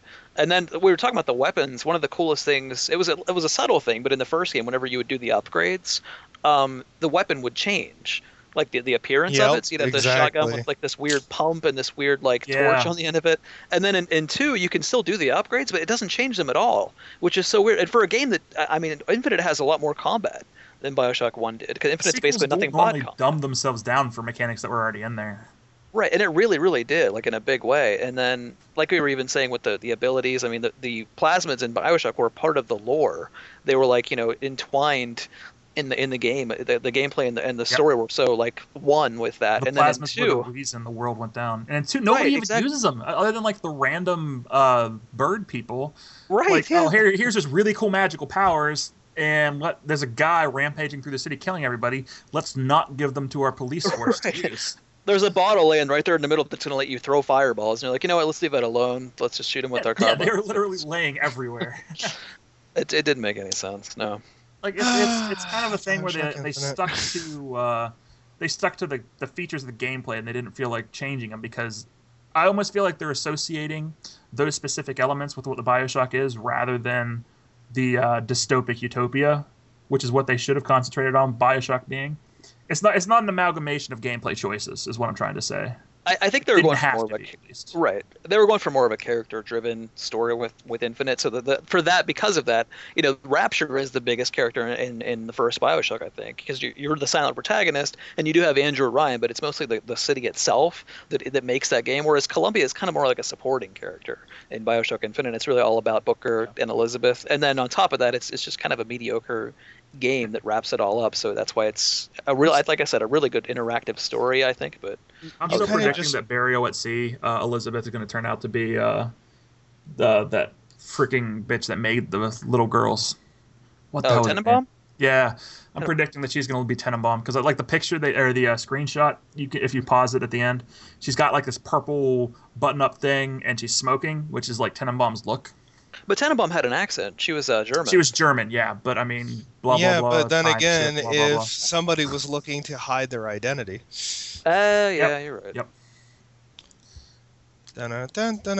Oh yeah. And anyways, as this was originally with Half-Life 2, with what Oh, was yeah. so special about that, I feel like BioShock, the original BioShock, would have never come to fruition in the way that it did, never have existed in the way that it did, never have added anything really to what it did if it weren't for a game like Half-Life, especially when you're talking about a silent protagonist and the world, what the world does around them and all that other kind of shit. That's possible, but that's a lot of speculation. It's Well, obviously, I there's the can't be assumption that like, something here's is the gonna fill world the void. without If Half-Life this. never existed, there's going to be something that fills the void. And Ken Levine Well- is probably still going to want to tell an epic story, even if Half-Life 2 had never existed. So I don't In even know. I this- wouldn't go that far. Because System Shock 2 is, Yep. I think, the game that kind of set the tone for all of this. So I think Half-Life 2 even gives a lot of nod to System Shock 2 System in a way. Shock Have you- 2 is far more like Bioshock than Half-Life 2 is. Yeah. And then, you have Deus Ex and stuff like that. Deus Ex came out before Half-Life, Yep. didn't it? Before the original Half-Life? I don't think so. Yeah. Or like right No, around I that. believe Half-Life kind of, and a lot of people don't remember what Half-Life 1 did, so. Yeah, Half-Life 1 is that's- almost unplayable today.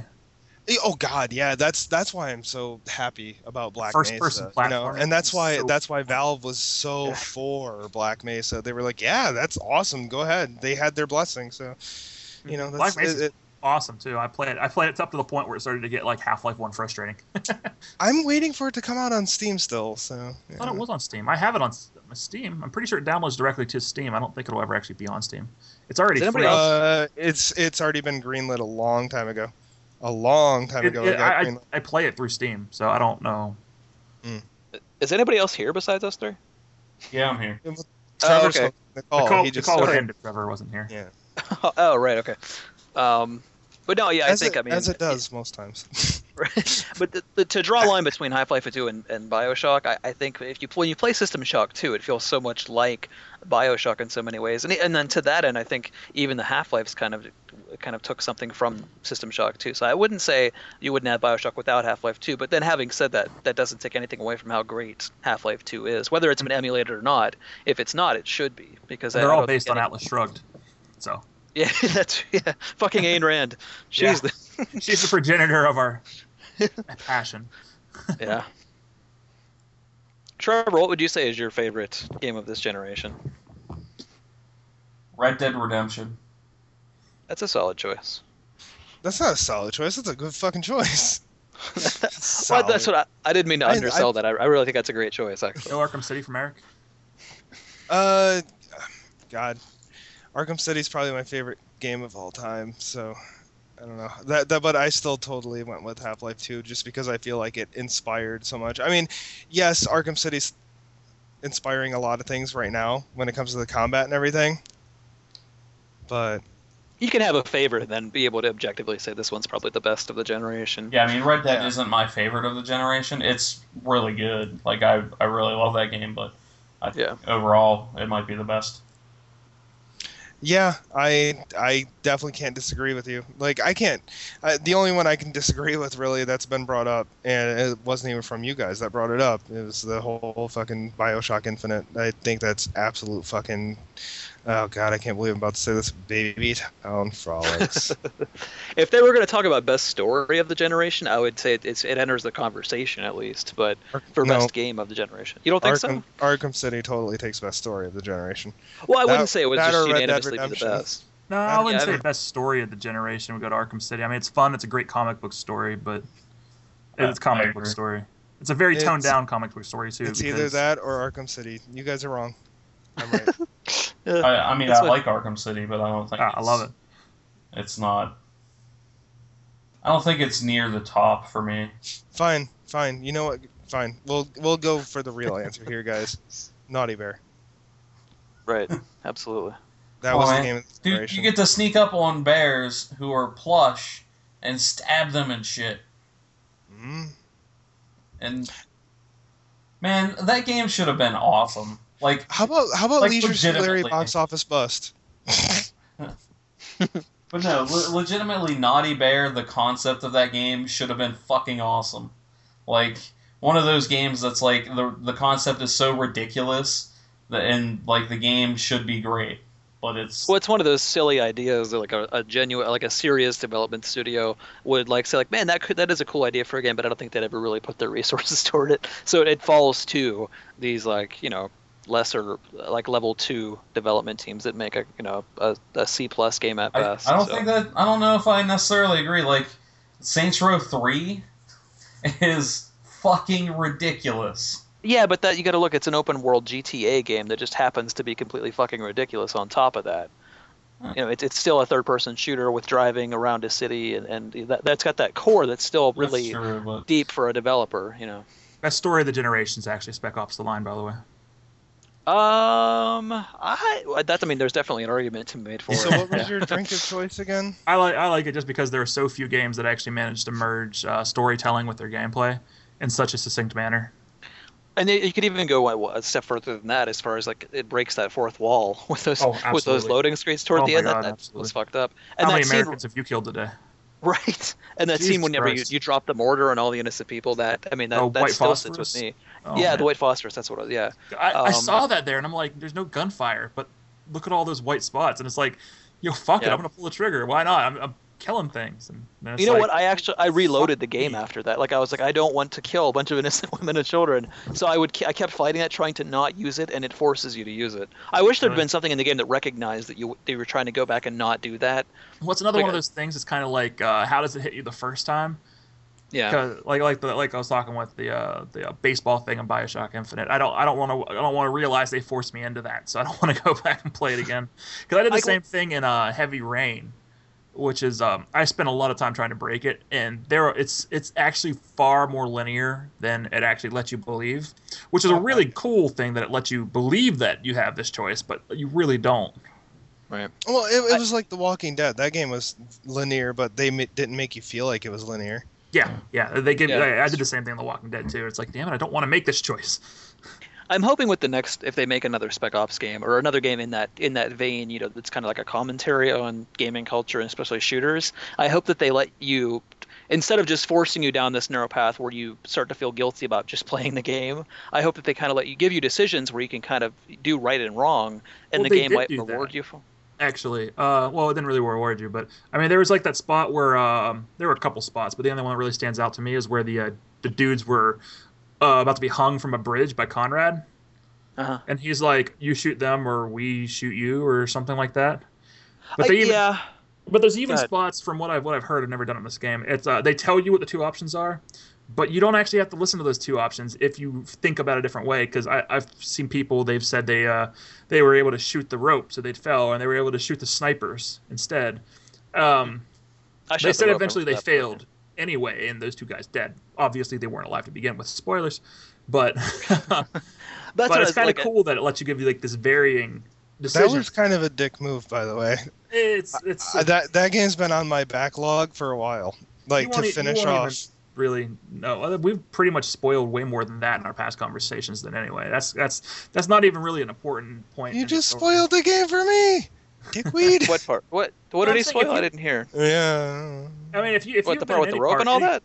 Any podcast where we talk Spec Ops: The Line, we've spoiled so much more than that. That's kind of like a minor thing. That's like me spoiling that you step on the first Goomba in Mario. It's not really important. If a game's been out too long, I don't give a fuck about spoiling. So I mean, I feel bad if we spoiled something for you just now, but for anybody, I mean, like it's been out a year and a half now. Yeah, that's why I just said he spoiled it for me. I'm sorry. But a great game. I agree with you that the storytelling is probably, I wouldn't say it's my favorite story of the generation because I wish they'd gone a little bit further than they did with it. But I mean, it was still revolutionary for the way it, I like it in the sense that it's a great video game story, not just a great story. Like I feel like I could read BioShock. I could read Heavy Rain. Red Dead. Yeah.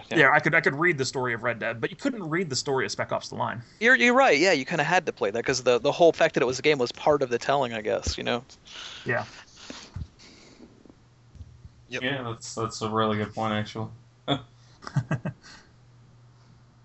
right. Anything anybody else wants to say? Dicks. Sporting goods? Dicks everywhere. Yeah. What did you think I meant? They're popping up all over the place. Anyway. Thank you guys for listening. That was episode 18, I think, is the number we're at. So. Oh, fuck it.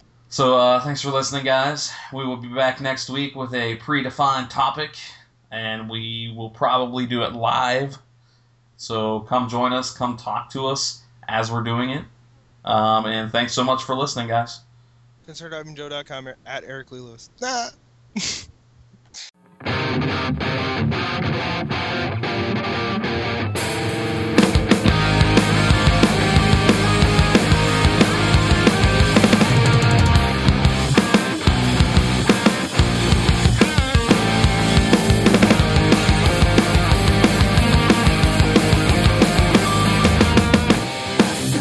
Fingertips explode. I made a promise not to go back to the place we first made love, but I can't keep it. You've seen the darker side of me. There's more where that came from. You see, I bring destruction where I go. They don't have a name for monsters like me. I'm getting close. I'll open up your throne and bury you. And that's the podcast for this week, guys. Thank you so much for listening. We absolutely appreciate it. I just wanted to go over some few things real quick about what you can do to help support us. Firstly, you can go on iTunes. If you have iTunes, you can rate us, give us the big 5 stars, give us some actual reviews, some comments. We would love to hear from you. You can also comment on our posts on the site under the podcast just to tell us that you're listening and if you like the show or not. That'll help us a ton too. You can also, on our website at spiderduck.net, go up to the top, and if you you can support us by going on our Amazon store and buying the things that you would normally buy on Amazon, because everything's still the same price and it's all done through Amazon.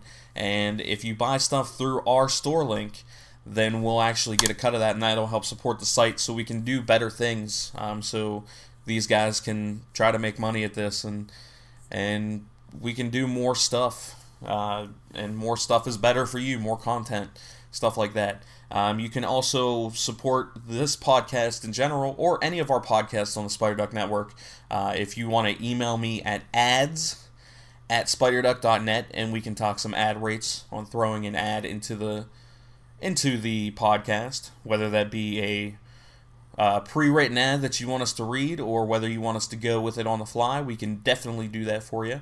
Or if you just want an ad on the website in general, you can also email that same email address, ads@spiderduck.net, and I will get those, and we can talk turkey. But thank you guys for listening. All you honestly have to do is keep listening. Tell your friends about us, and that's all we ask. So thank you very much for listening, and goodbye.